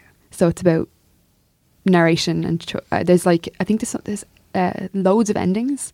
Like, I played through the game. Every game that you play within it is 20 minutes long, but there are dozens of alternate endings. So you just go through this terrifying empty office alone while this narrator is either railing against you or instructing you to behave a certain way, and you're obeying him. And you can obey sometimes and disobey other times. It's like this endless chain of narrative. It's stunning. It's stunning. And it's visually similar to Gone Home in that you're going through an environment, you know nothing about yourself, nothing about... It's novel-esque in that way, where it's a novel in the second person that you're experiencing. Like, it's really, really worth going into. I think I'm going to go home and play it a bunch more after I've read this amazing tome. This amazing tome. Have there been other adaptations of Stephen King's work? Because aside So from, many. have there been games? They're just games. I don't know Yeah. off the top of my head. I know that there are certainly a lot of comic book adaptations of The Dark Tower, which look very nice. And I know that when ebooks became a thing, Stephen King was one of the first people to get on board with that. When Amazon launched the second generation Kindle, he wrote a book called or a short story rather called and it was only available on Kindle, and it's about a guy getting a Kindle, and his account logs him into this like alternative reality. So it's like, what if Hemingway had lived an extra 5 years and wrote this other novel as well, and actually it was great, and he's able to access all these like in an alternative world. He's finally written that novel. himself, but actually it's terrible. So in all, is it that he didn't write it, or that in all versions it's terrible? But he finds access to newspapers, and he finds access to future stuff as well. And so he ends up being able to, predict that there's going to be a terrible car crash the following day involving someone he knows. So it was really playful. I think it's a good story in its own right, and it totally works. In terms of games, I wouldn't be surprised if there were. And his stamp is all over ones that we play all the time, I'd say. Yeah. I mean, he's getting to a point now where I feel like this is my Stephen King 101. So I'm just like, my God, he's ubiquitous. He's everywhere. Actually, as an editor, how do you find his style and his sentences? Oh, quite bad. Yeah. I'd say. I also blame him for my inability to make good small talk, because he's got this real folksy main dialogue in a lot of his books that is not how people talk. Like, for instance, the 6-year-old in It drops, when his boat falls in the thing, he doesn't just go, "Oh, my boat fell." He goes, "Shit and shinola." Just like, well, I don't know, maybe that's what 6-year-olds said in 1957. But there's a lot of really terrible catchphrases that characters use, and they kind of make you cringe, but in a way the awfulness of them lends something of it. I don't want to say authenticity, but it gives something to it, like the fact that he includes everything. Maybe, I don't know what it is about it, that it feels more truthful. It's like, yes, it's awful, but that's what happened.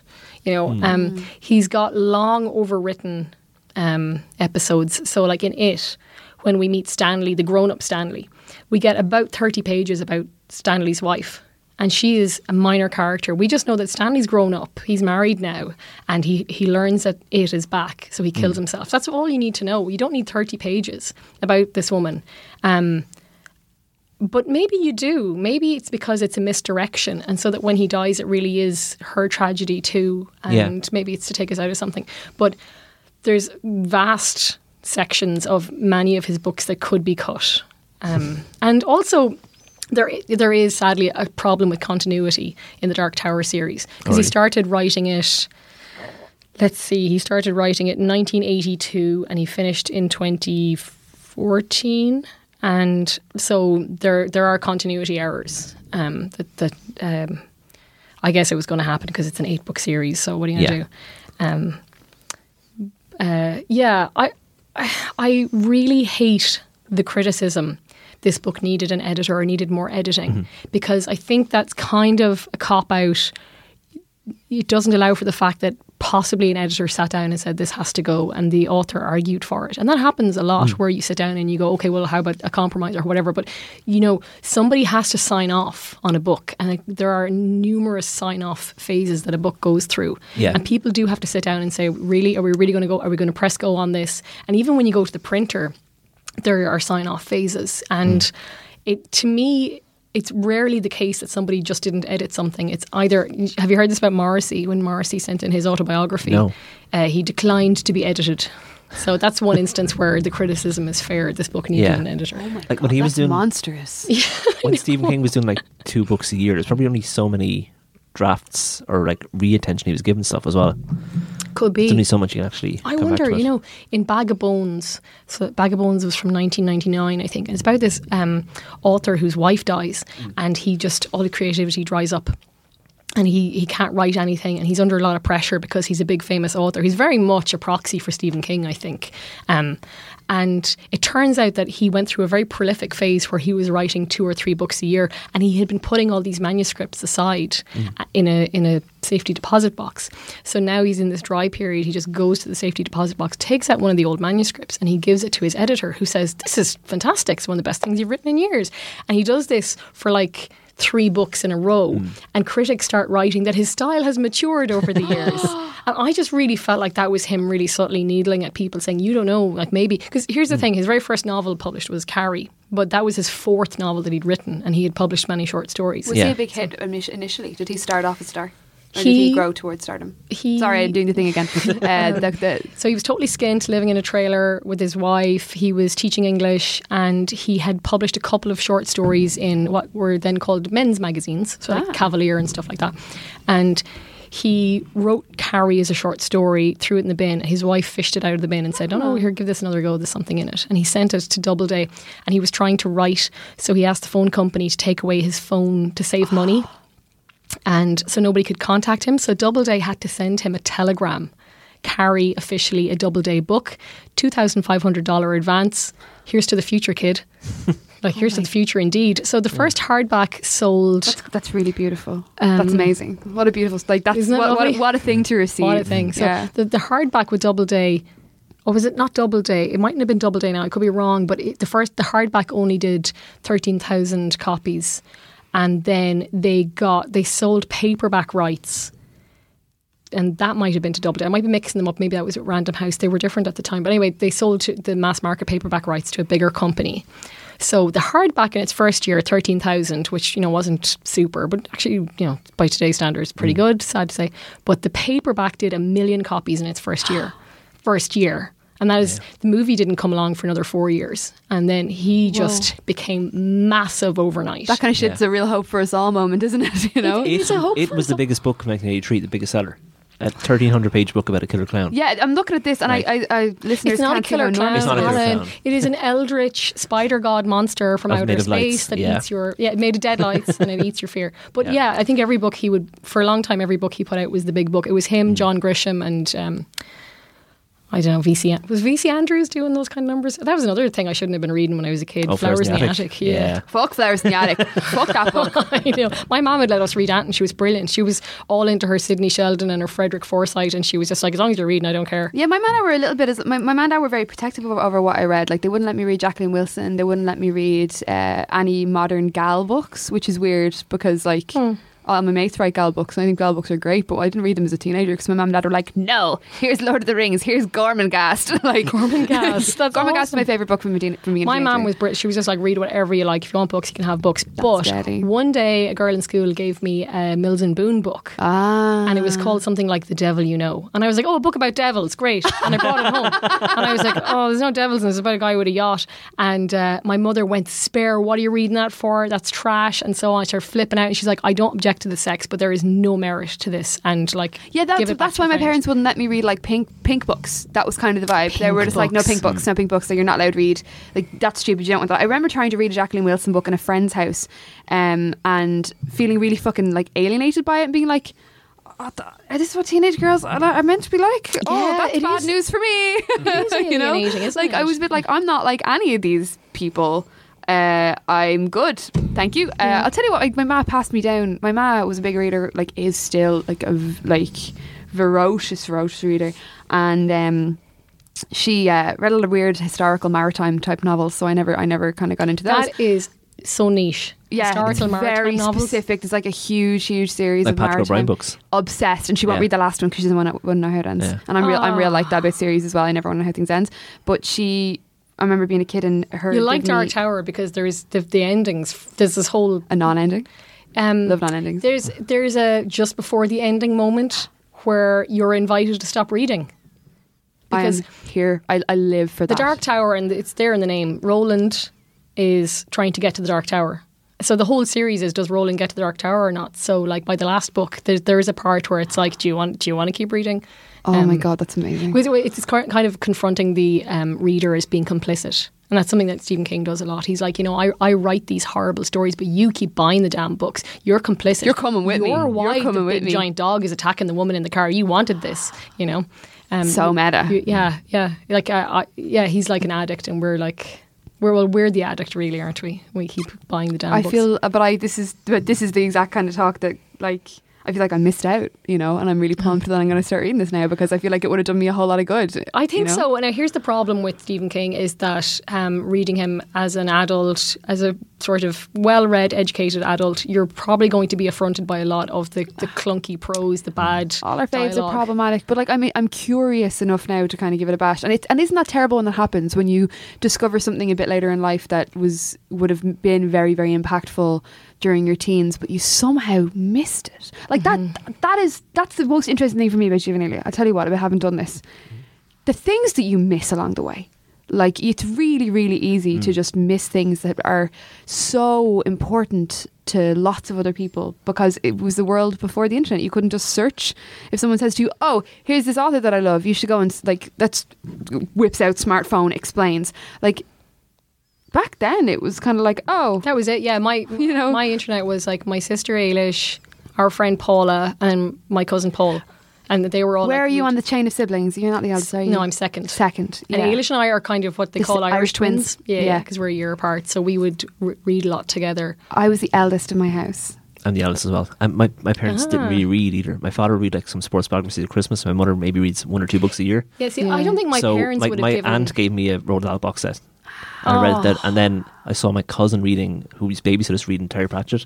And then I got one of his young adult books in a book club in school, and then the cousin gave me all her ones. Cousins are so important. Yeah. Our cousins. But I only I'm through the eldest that. cousin. Yeah. I remember being in my Auntie Mary's house, and her sons had like the biggest collection of Viz comics Oh, ever. And I remember just when we'd be over there, if they were babysitting us and stuff, you'd just be reading Viz for hours and hours at a time. Very formative. Like, how do you feel like that? That's the thing about being the like. I feel that with music very acutely. That I miss so much You know, fucking my- music because I didn't have any older siblings. Select magazine was my older sibling, Oh. because they would recommend music, and they'd have the books like this. I heard about like American Psycho and Trainspotting, and all Otherwise, those kind how of do you know teenage which role books you're you read. into? Where's Yeah. all the cult? You know, Yeah. the ones the books my mother gave me from her childhood. My mother has a sibling who's like the same age as her as well, Irish twin style, and but she's the eldest. Mallory Towers and St Clair's boarding school books, Yeah. which are effectively pink books. Yeah. They're gal books, but I read all those when I was like 7 or 8 because I was just like a I lunatic. think for Mallory reading. Towers is a bit more respectable, though. I mean, it's a bit more substantial. I mean, it doesn't strike me as. Like, I learned nothing. I learned nothing. I thought I wanted to go to boarding school. I didn't. You know, that kind of thing. Sure. I don't have any, not that I don't have any fond memories of them, but I don't have any profound memories of them. Sure. You know, and I guess there's only ever going to be a couple of books that you read growing up that really did what Carrie did for you, for example, which is Yeah. just like an See, awakening. I think books for kids are kind of no use to you when you're a kid. Books for adults you read when you're a kid are the ones that really make Oh, a the ones that sneak down the line are Yeah. vital. The ones that you should not be. Because you know, like when you're reading a book, this is where a lot of us learn about sex is from reading a book. You know, and I remember being in my granny's house reading some book, and there was a sex scene, and my granny saying, "Look at you there reading, aren't you great?" I was like, yeah, great. Oh, I might just go out for a little walk. Yeah, it's gonna go in cases of vapors. But How'd I go? you would get you'd get away with reading terrible filth and all sorts of, and people would say, "Look, isn't she great reading?" You know, instead of stuck in front of that old telly, and like it's so covert. I Yeah. suppose it makes you. But I remember going to secondary school, and I had a few different English teachers. And one of them was like, "I'm going to get you guys all reading. You all have to, you do your regular schoolwork, but you need to bring home a book every week and you need to be reading and like pick a book." And I said, I was such an asshole kid. I was like, "These are all way too young for me. These are really boring. I'm not going to read them. It's okay. I'm reading Firestarter at the moment." And she was like, "Lisa, I don't mind you reading blockbusters, but once in a while you have to read a real book." And that was the first. So I You was, realised that they weren't. I was like, "They're not good." Honest to God, it didn't occur to me. that What a Stephen shitty King thing wasn't- for a teacher to say. and As she well. gave me the worst book to read. Oh God, it was such a terrible book. And I remember reading it and writing a really spiteful report on it and then going back to read. And Firestarter, by the way, is awesome. It's about a girl who can set things on fire with her mind. Sold. Oh my God. Matilda again. Yeah. Yeah, exactly. And very Stranger Things, actually. The Shop, the secret government agency, are doing experiments on people. And this couple, they both have like telekinetic powers, and they fall in love, and their daughter can light things on fire with her mind. And so the book starts with Charlie and her father on the run from the Shop. So the Shop are very like in Stranger Things. So we started watching Stranger Things, and Matthew Modine's gang in their hazmat suits come out, and I was like, oh my God, it's the Shop. So it's just her like on the run from the government. And that's a really weird experience to have with an English teacher. I'm sorry, I'm completely flashing into this now. I'm being given shitty books and while you're reading fun ones and writing spiteful reports. There is a... I had some great English teachers, though, I should say. I had Mr. White for junior cert, and he was brilliant, and he made me love Sean O'Casey, and low-key is why I did a PhD in Irish theatre later on. No, mine was person. my English teacher was very dismissive, and we clashed heads a lot because he told me I had lots of opinions I hadn't earned, and that is something that you say to a teenager once and she never forgets. But yeah, and Gorman Gass and look was at you now, and you so demure. And I still angry. What do men think? Like old men, when they tell young women you've too many opinions, that like a he woman was can- 24, man. He was really young. Oh Yeah, he God! was really young. In my head he I was like 16. really- Yeah, it was something. It was something. But so Gormenghast was one of the books my parents gave me that they shouldn't have given me because there was a BBC miniseries made. Again, 10 out of 10. Woodwork I meant weird as fuck. Jonathan Rhys-Meyers is 17 in it. It is Stephen Fry, Christopher Reeves, just star-studded, bizarro story about a fictional dynasty in a castle, and a kitchen boy who murders and seduces and manipulates his way up through the chain of the dynasty over a series of years. It's a trilogy. Mervyn Peake, the author, died halfway through writing the last book, so it's a bit of a sad, odd read. But the first two, Titus Groan and Gormenghast, are fucking amazing. And there's a beautiful edition of Gormenghast in Chapters on Parnell Street, a lovely illustrated edition. I have that one. Do you? Yeah, I have a lot of it because he was an illustrator. Mervyn Peake was an illustrator as well. So his work is, which is why the TV series is really fucking beautiful and weird. Anyway, my mum and dad picked up a VHS set in a discount store. It might have been not quite the Kilkenny Village, but some big discount mall that we went to outside of Dublin. Yeah. And there was a video shop just at the sort of the very end of videos, and they got me this. Like, this looks like fantasy. You'll like this. So I got obsessed with it and I started to try and read it. And in actual fact, the novel, the kitchen boy escapes because he's being sexually abused by the chef, who's this giant, pig-like monster, and he has all of his little fleet of kitchen boys, and kidding. he's awful. There's a kitchen... Chef Swelter is his name, and then Master Flay is the head butler, and the two of them are at odds all the time. There's a villainous chef in Dark Tower. There's a kitchen. There's a family, like an elevated family, and there's a thing with I wonder was that a nod to Gormenghast? It might be, because there's a ton of things he keeps referencing, say Richard Adams and Tolkien and Peake was a bit like that, but Gormenghast is pure gothic. It is. I absolutely did not pick up so much of it reading it as a child. Reading it when I was fucking 14. I have never read Gormenghast. I'm going to get on that. Get in on it. And here's the other funny thing: a segment of it comes up in one of the example junior cert papers. That's where I know from. Yeah. And it's Lord Sepulcrave has a big fucking library, right? And he's obsessed with his library. And one of the things that Steerpike does, and as part of his Get Up the Dynasty vibe, is burn the library down and drive Lord Sepulcrave out of his mind, so he starts thinking he's an owl and hangs out in a tower with a bunch of owls until he kills himself. That is in the story, right? That old and in chestnut. the fucking standard. And in the junior cert excerpt, it's a description of the library, which is stunning and austere and frightening. It's beautiful, and I remember it very, very acutely. And it pops up in an example paper, and I'm like, maybe education is good. And the question was, write a real estate advertisement for Lord Sepulcrave's library, and I was like, what? Yeah. So I wrote this thing being actually, if you had read the book, you would know. And there's no real estate agencies in Gormenghast. No, it's a metaphor. And I remember being so appalled, feeling so patronised. You know, that my curiosity and love of this other world, which was endlessly it was. God, it's of the breadth and scope of if Lord of the Rings, everything in Lord of the Rings is green, everything in Gormenghast is grey. Mm-hmm. It's so that everything in Dark Tower is sort of sand, it's arid. Dark Tower is trying to be Lord of the Rings for an American of Stephen King's generation. He wanted to be Tolkien, and he's like, how would you do it here? It would be somebody who looked like the man Clint Eastwood played in the Man with No Name. Is that what it's called? Good, Bad, and the Ugly. Yeah.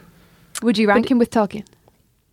King? I think it's a big epic fantasy work with lots of detail around it, and I think they're both given to overwriting. And is it as poetic as Tolkien, or is it? No. Is the writing beautiful? That's another question. Yeah, I think it's deft. I think there's a lot of visual stuff, and there's a lot of character-driven stuff. There's a lot of characters being confronted with their own sort of their own failings and having to Tolkien doesn't really roll into that, does it? He doesn't really go into character. Tolkien I find really, I don't know, everybody's so white. Yeah. What I like about Dark Tower is that you have one of the major characters is black, and she's a wheelchair user, and you have she's just this fucking great character, and she's complicated, and you have just the practical problems of being in a post-apocalyptic sci-fi world that is changing shape, and having literally my wheels won't go over this, somebody has to help me, and she's a cool character, and But it's deeply flawed in a lot of ways as well, and kind of rambly nonsense. But I like it. I don't know, did I like it as much as Lord of the Rings? There's something. But in terms of him being a literary giant, like whether he's a popular literary giant, you know, like would you rank him alongside? Like is he canonical? Like, yeah, I think so. I think I think everything he's written has infected writing so much that he is too important. Because he's infected in media and like cinema and television. Like, so does that give you a place alongside Dickens or something? Because Dickens was a populist writer as well. Yeah, here's the thing. Time. And you know what drove me bonkers? We did Hard Times for the Leaving Cert. Oof. And I was, excuse me, talk about your bad books. I mean, God, Hard Times is drivel. Really? Yeah, it's really bad. The operative word is hard. Oh, other operative word is time. Characters with these like phonetic names. And Mr. Bounderby, who's a bounder, funnily enough, is in like a class bounder. And you have Stephen Poole, whose wife is a terrible alcoholic. And I literally think he didn't know what to do with Stephen Poole character, and that's why he dropped the guy in a big hole in the ground to kill him off. I think it's just a lot of bad writing. Dickens and Stephen King do share serialization of their work. So the Green Mile, they're kind of pulpy in some capacities. Yeah. So Dickens wrote the autobiography, or the biography rather, of the Grimaldi clown guy in his Sketches by Boz and stuff. He so obviously he serialized stuff, and if you're writing by the word, you overwrite so you get more money by the word, you know. So I think that's why he would overdo it. But Stephen King, when he wrote The Green Mile, which you might have seen the film adaptation of, that was serialized initially when he did that, and he didn't really know how it was going to end himself. He was making it up as he went along, and I think that he writes about baby boomers in a way that Dickens was writing about what he saw around him, how society is not dealing with what it's turned into. Oh God, has he turned on the millennials yet, Stephen King? He wrote this amazing short story. Yeah, here's his hot take. So he's got this short story collection called The Bazaar of Bad Dreams that came out last year. Okay, it's new. And I think it is absolutely terrific. It came out 2015 actually, we're not last year anymore, but anyway, it's got a short story called Herman Wouk is Still Alive, and it's about two millennial age women in a camper van with their kids, and they're driving and kind of going too fast, and you get their backstory and their shitty lives. And then meanwhile you have these two older writers in a diner talking about the best years being behind them, and maybe they'll win a Pulitzer yet, and they're on their way to an event and how disappointed they are and so on. And basically the end of the story, spoiler alert, the two young women crash into the back of the car of the older people who they're in the diner, they're okay. And I think you could read that as a metaphor as America's youth destroying itself and dying on the roads while you're arguing about the merits of higher art, you know. Yeah. That could be the take on it. I think he's very critical of baby boomers. He is one, isn't he? He certainly is, yeah. And he's wary of them, of patterns that they fall into. To be distrustful of your own generation as a writer is very interesting, because like I think a lot of writers, speaking as a millennial, are like at the moment especially vehemently trying to defend one another. Like we're kind of going, no, we're fine. The kids are all right. We're cool. None of us can buy a house. You know, leave us alone. But to be suspicious of your own generation is very interesting. Yeah, like Stephen King objected to the Vietnam War and he campaigned against it and stuff. Now he himself, he wasn't drafted in, he was because he'd like flat feet, bad eyesight, punctured eardrums, and he's basically a wreck. A fucking nerd. Yeah, nerd. But he has written against it. He's written against society being complacent and I guess people falling into patterns that are destructive to the individual. Like one of the best villains in Stephen King is Harold Lauder from The Stand. Harold is a geek. He's madly in love with Fran. Because he's in love with Fran, should get Fran, right? But why is Fran with Stu? What's Stu got that he hasn't got? Harold's sensitive. And he's the geek that he's a nice guy. He's the proto-nice guy. He's sleazy geek guy. You know that guy who's arrogant because he knows I'm so nice. I'm such a nice guy. Why aren't you with me? I'm a nice guy. Yeah. And Fran actually would be lucky to get with a guy like him. And then he is elevated in the post-apocalyptic world by Flagg, and he kind of has more stature as it goes along. And he's with the good guys, but he basically steps over to the dark side and does something terrible for this promise of all the things that he could have that he's entitled to that he didn't get. And oh my God, it's the rise of the nerds, man. It's what's happening now. Right, spoiler alert, he dies he writes a note and it just reads, "I'm sorry, I was misled." I mean, I just feel like after Trump got elected, the mea culpa of like an entire generation, like it's just that kind of look at, I wasn't a bad guy. I wasn't trying to achieve bad things, but bad things happened because of what I thought I was entitled to.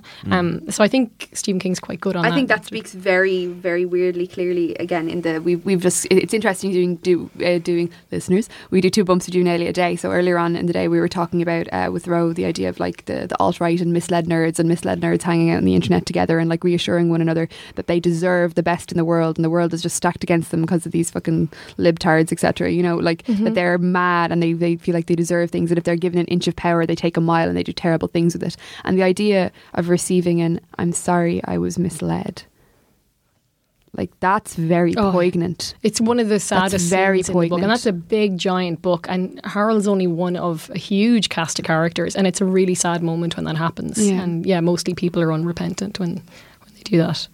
Yeah, and the idea of the like you don't really see that, you don't culturally repentance is not a thing that you see of late. I feel like my entire digital sphere and news sphere lately has been without apology, and especially from dudes, you know, in power and seeking power. That's very sad. That's fierce. Yeah, I think The Stand has a lot of relevance in today's politics. That you think, how can this happen? How can evil rise like this? It's because people get misled. People get misled, and people don't think that they're evil. And a lot of people are not evil, and they are just buying into an ideology that they think is going to get them something, but they don't realise it's at the expense of something else, or that they don't look at it. I don't know. But you said before we started that Stephen King informed your feminism specifically as well as your politics, didn't you? Yes, absolutely. Yeah, 100%.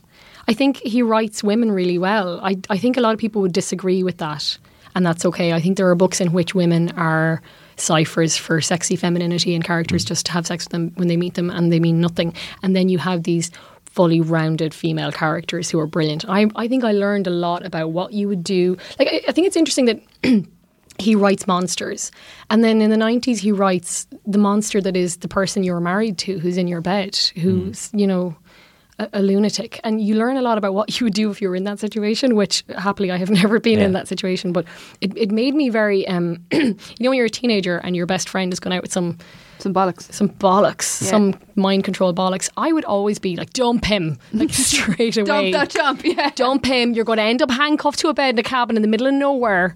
And don't say I didn't tell you.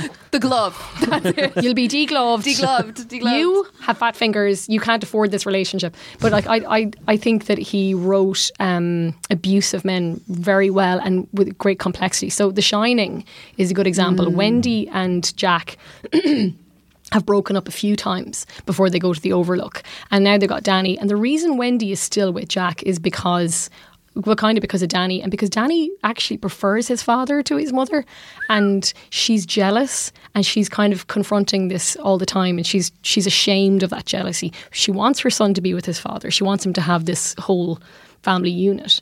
And so we're not looking. So this is another interesting thing. I think you know, Stephen King hates the Kubrick adaptation of The Shining. Did you know this? No. Yeah. It's you know. It's a stunning piece of cinema, like, right in its own right, but as an adaptation, it is not faithful. It's Kubrick being like, ha ha ha ha. Yeah, it goes quite far in terms of set pieces and stuff. It's a very different thing altogether. Yeah. So in Kubrick's version, when they arrive at the Overlook, Jack is kind of already mad. I mean, it's what's his name, Jack Nicholson, looking like a lunatic. He's just crazy and around. He looks crazy, and off he goes. Nobody's surprised. And Shelley Duvall looks terrified, and she's a wreck the whole time. Oh, she's got a great face.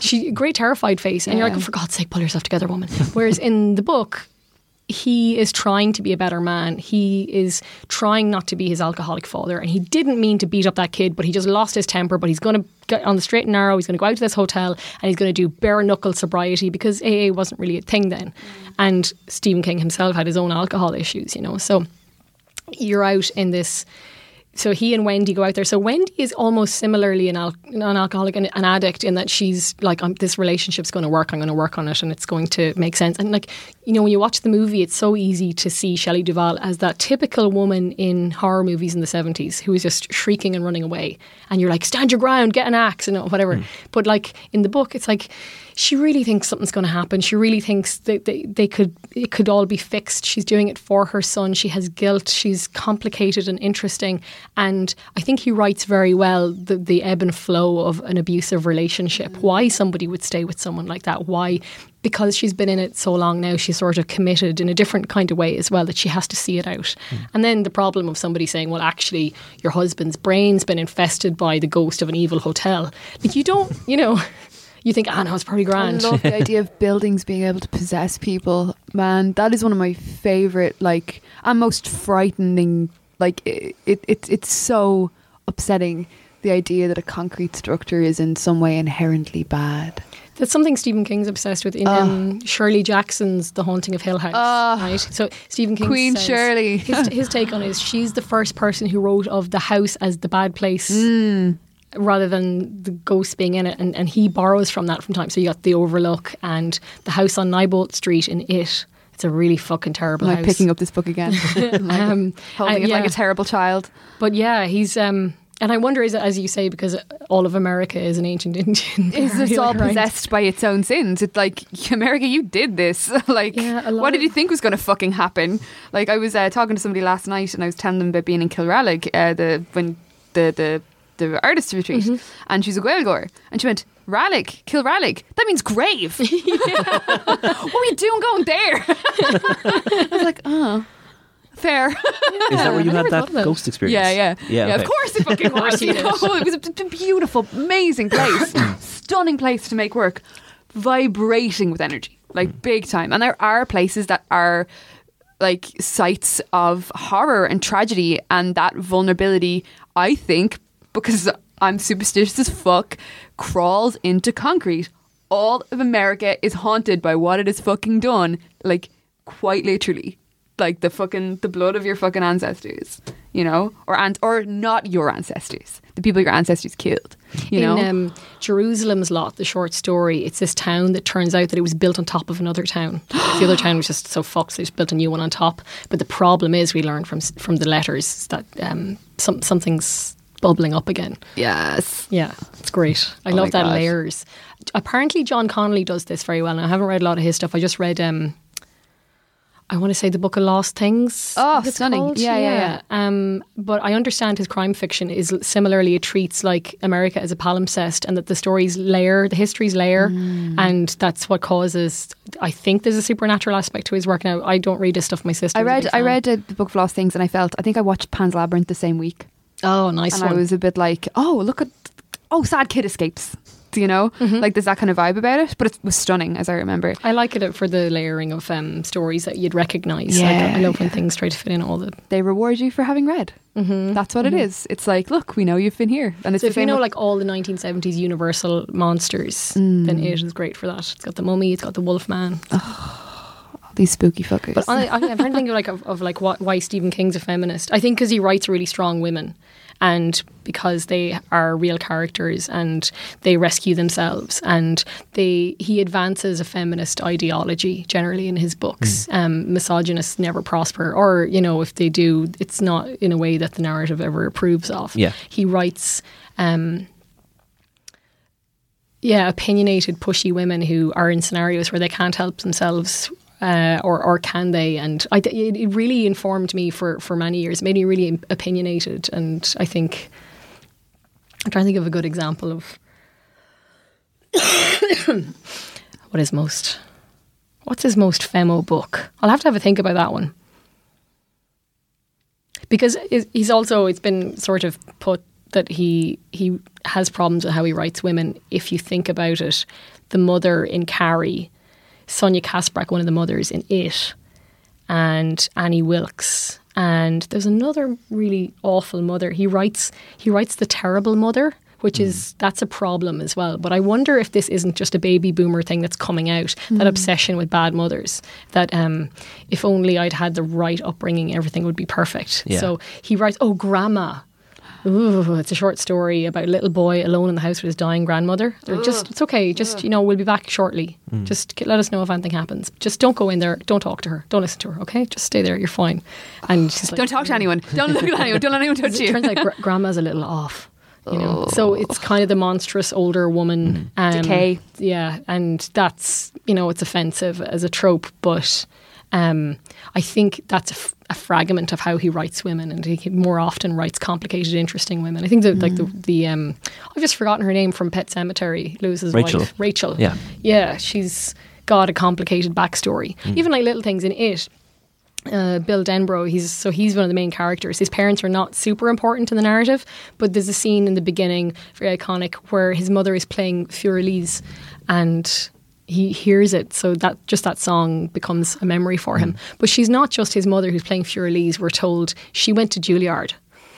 You know, I like that he goes to that trouble. To say that she's not just chilling on the piano. She's very real, real and complicated, and it's the details. It's detail, giving female characters detail, I think, and like integrity and history is something that you don't see very often. Like that's how you broaden experience, you know. And gender is treated interestingly in it later in the book in a way I don't want to get into. But let's talk about it after you read it. Yeah, let's revisit this. Yeah. This is the business. This is our longest episode ever. We should probably wind it up. Yeah. I know. I want to. We could talk for another hour, I know. Yeah. So, Lisa, any final thoughts or anything you want to finish up on? If you want to recommend someone to start on Stephen King, where should I start? If you were going to start on Stephen King, like, I think it would be ridiculous to start with It, because it's 13,000 pages. I'm about to start with it. I'm about to walk into this. I think it's amazing. I love it. But I think maybe Pet Sematary is a good one to start with. Yeah, I agree. But I was wondering about this. Do people want me to persuade them to read Stephen King? So you just have. You reckon? Yeah. I think I'm a giant pain in the ass when I talk about it. But listen, here's the thing I forgot to talk about actually with It. Cary Fukunaga was going to direct It. He's the guy who directed the first season of True Detective, which is perfect because of that brilliant way they expressed the cosmos at the end of that and how time is a flat circle and all that. And that would have been perfect. But anyway, he left and Andres Muschietti is doing it instead. So that's just a thing I wanted to say. I can't remember why. But in terms of like, over the Christmas, I was thinking like, about the way I keep trying to persuade people to read Stephen King, and I was wondering, like, is this not really annoying? So I turned to my sisters and I said, I've never read Harry Potter, should I? Doesn't sound great, just as a kind of an experiment. Yeah. And they fucking lit me. Like, you snob, typical. And I was like, no, persuade me to read Harry Potter. Doesn't sound great, you know, and I just got absolutely et for it. And I thought, you know, maybe if you're not into it, you're not into it. You shouldn't have to read it. It's okay, and you just, you know, do your thing. But yeah, for final, Stephen King says, you know, just live your life, try to be brave, stand. Lisa Cohen, thank you so much. Woo! Bye, everybody. Bye.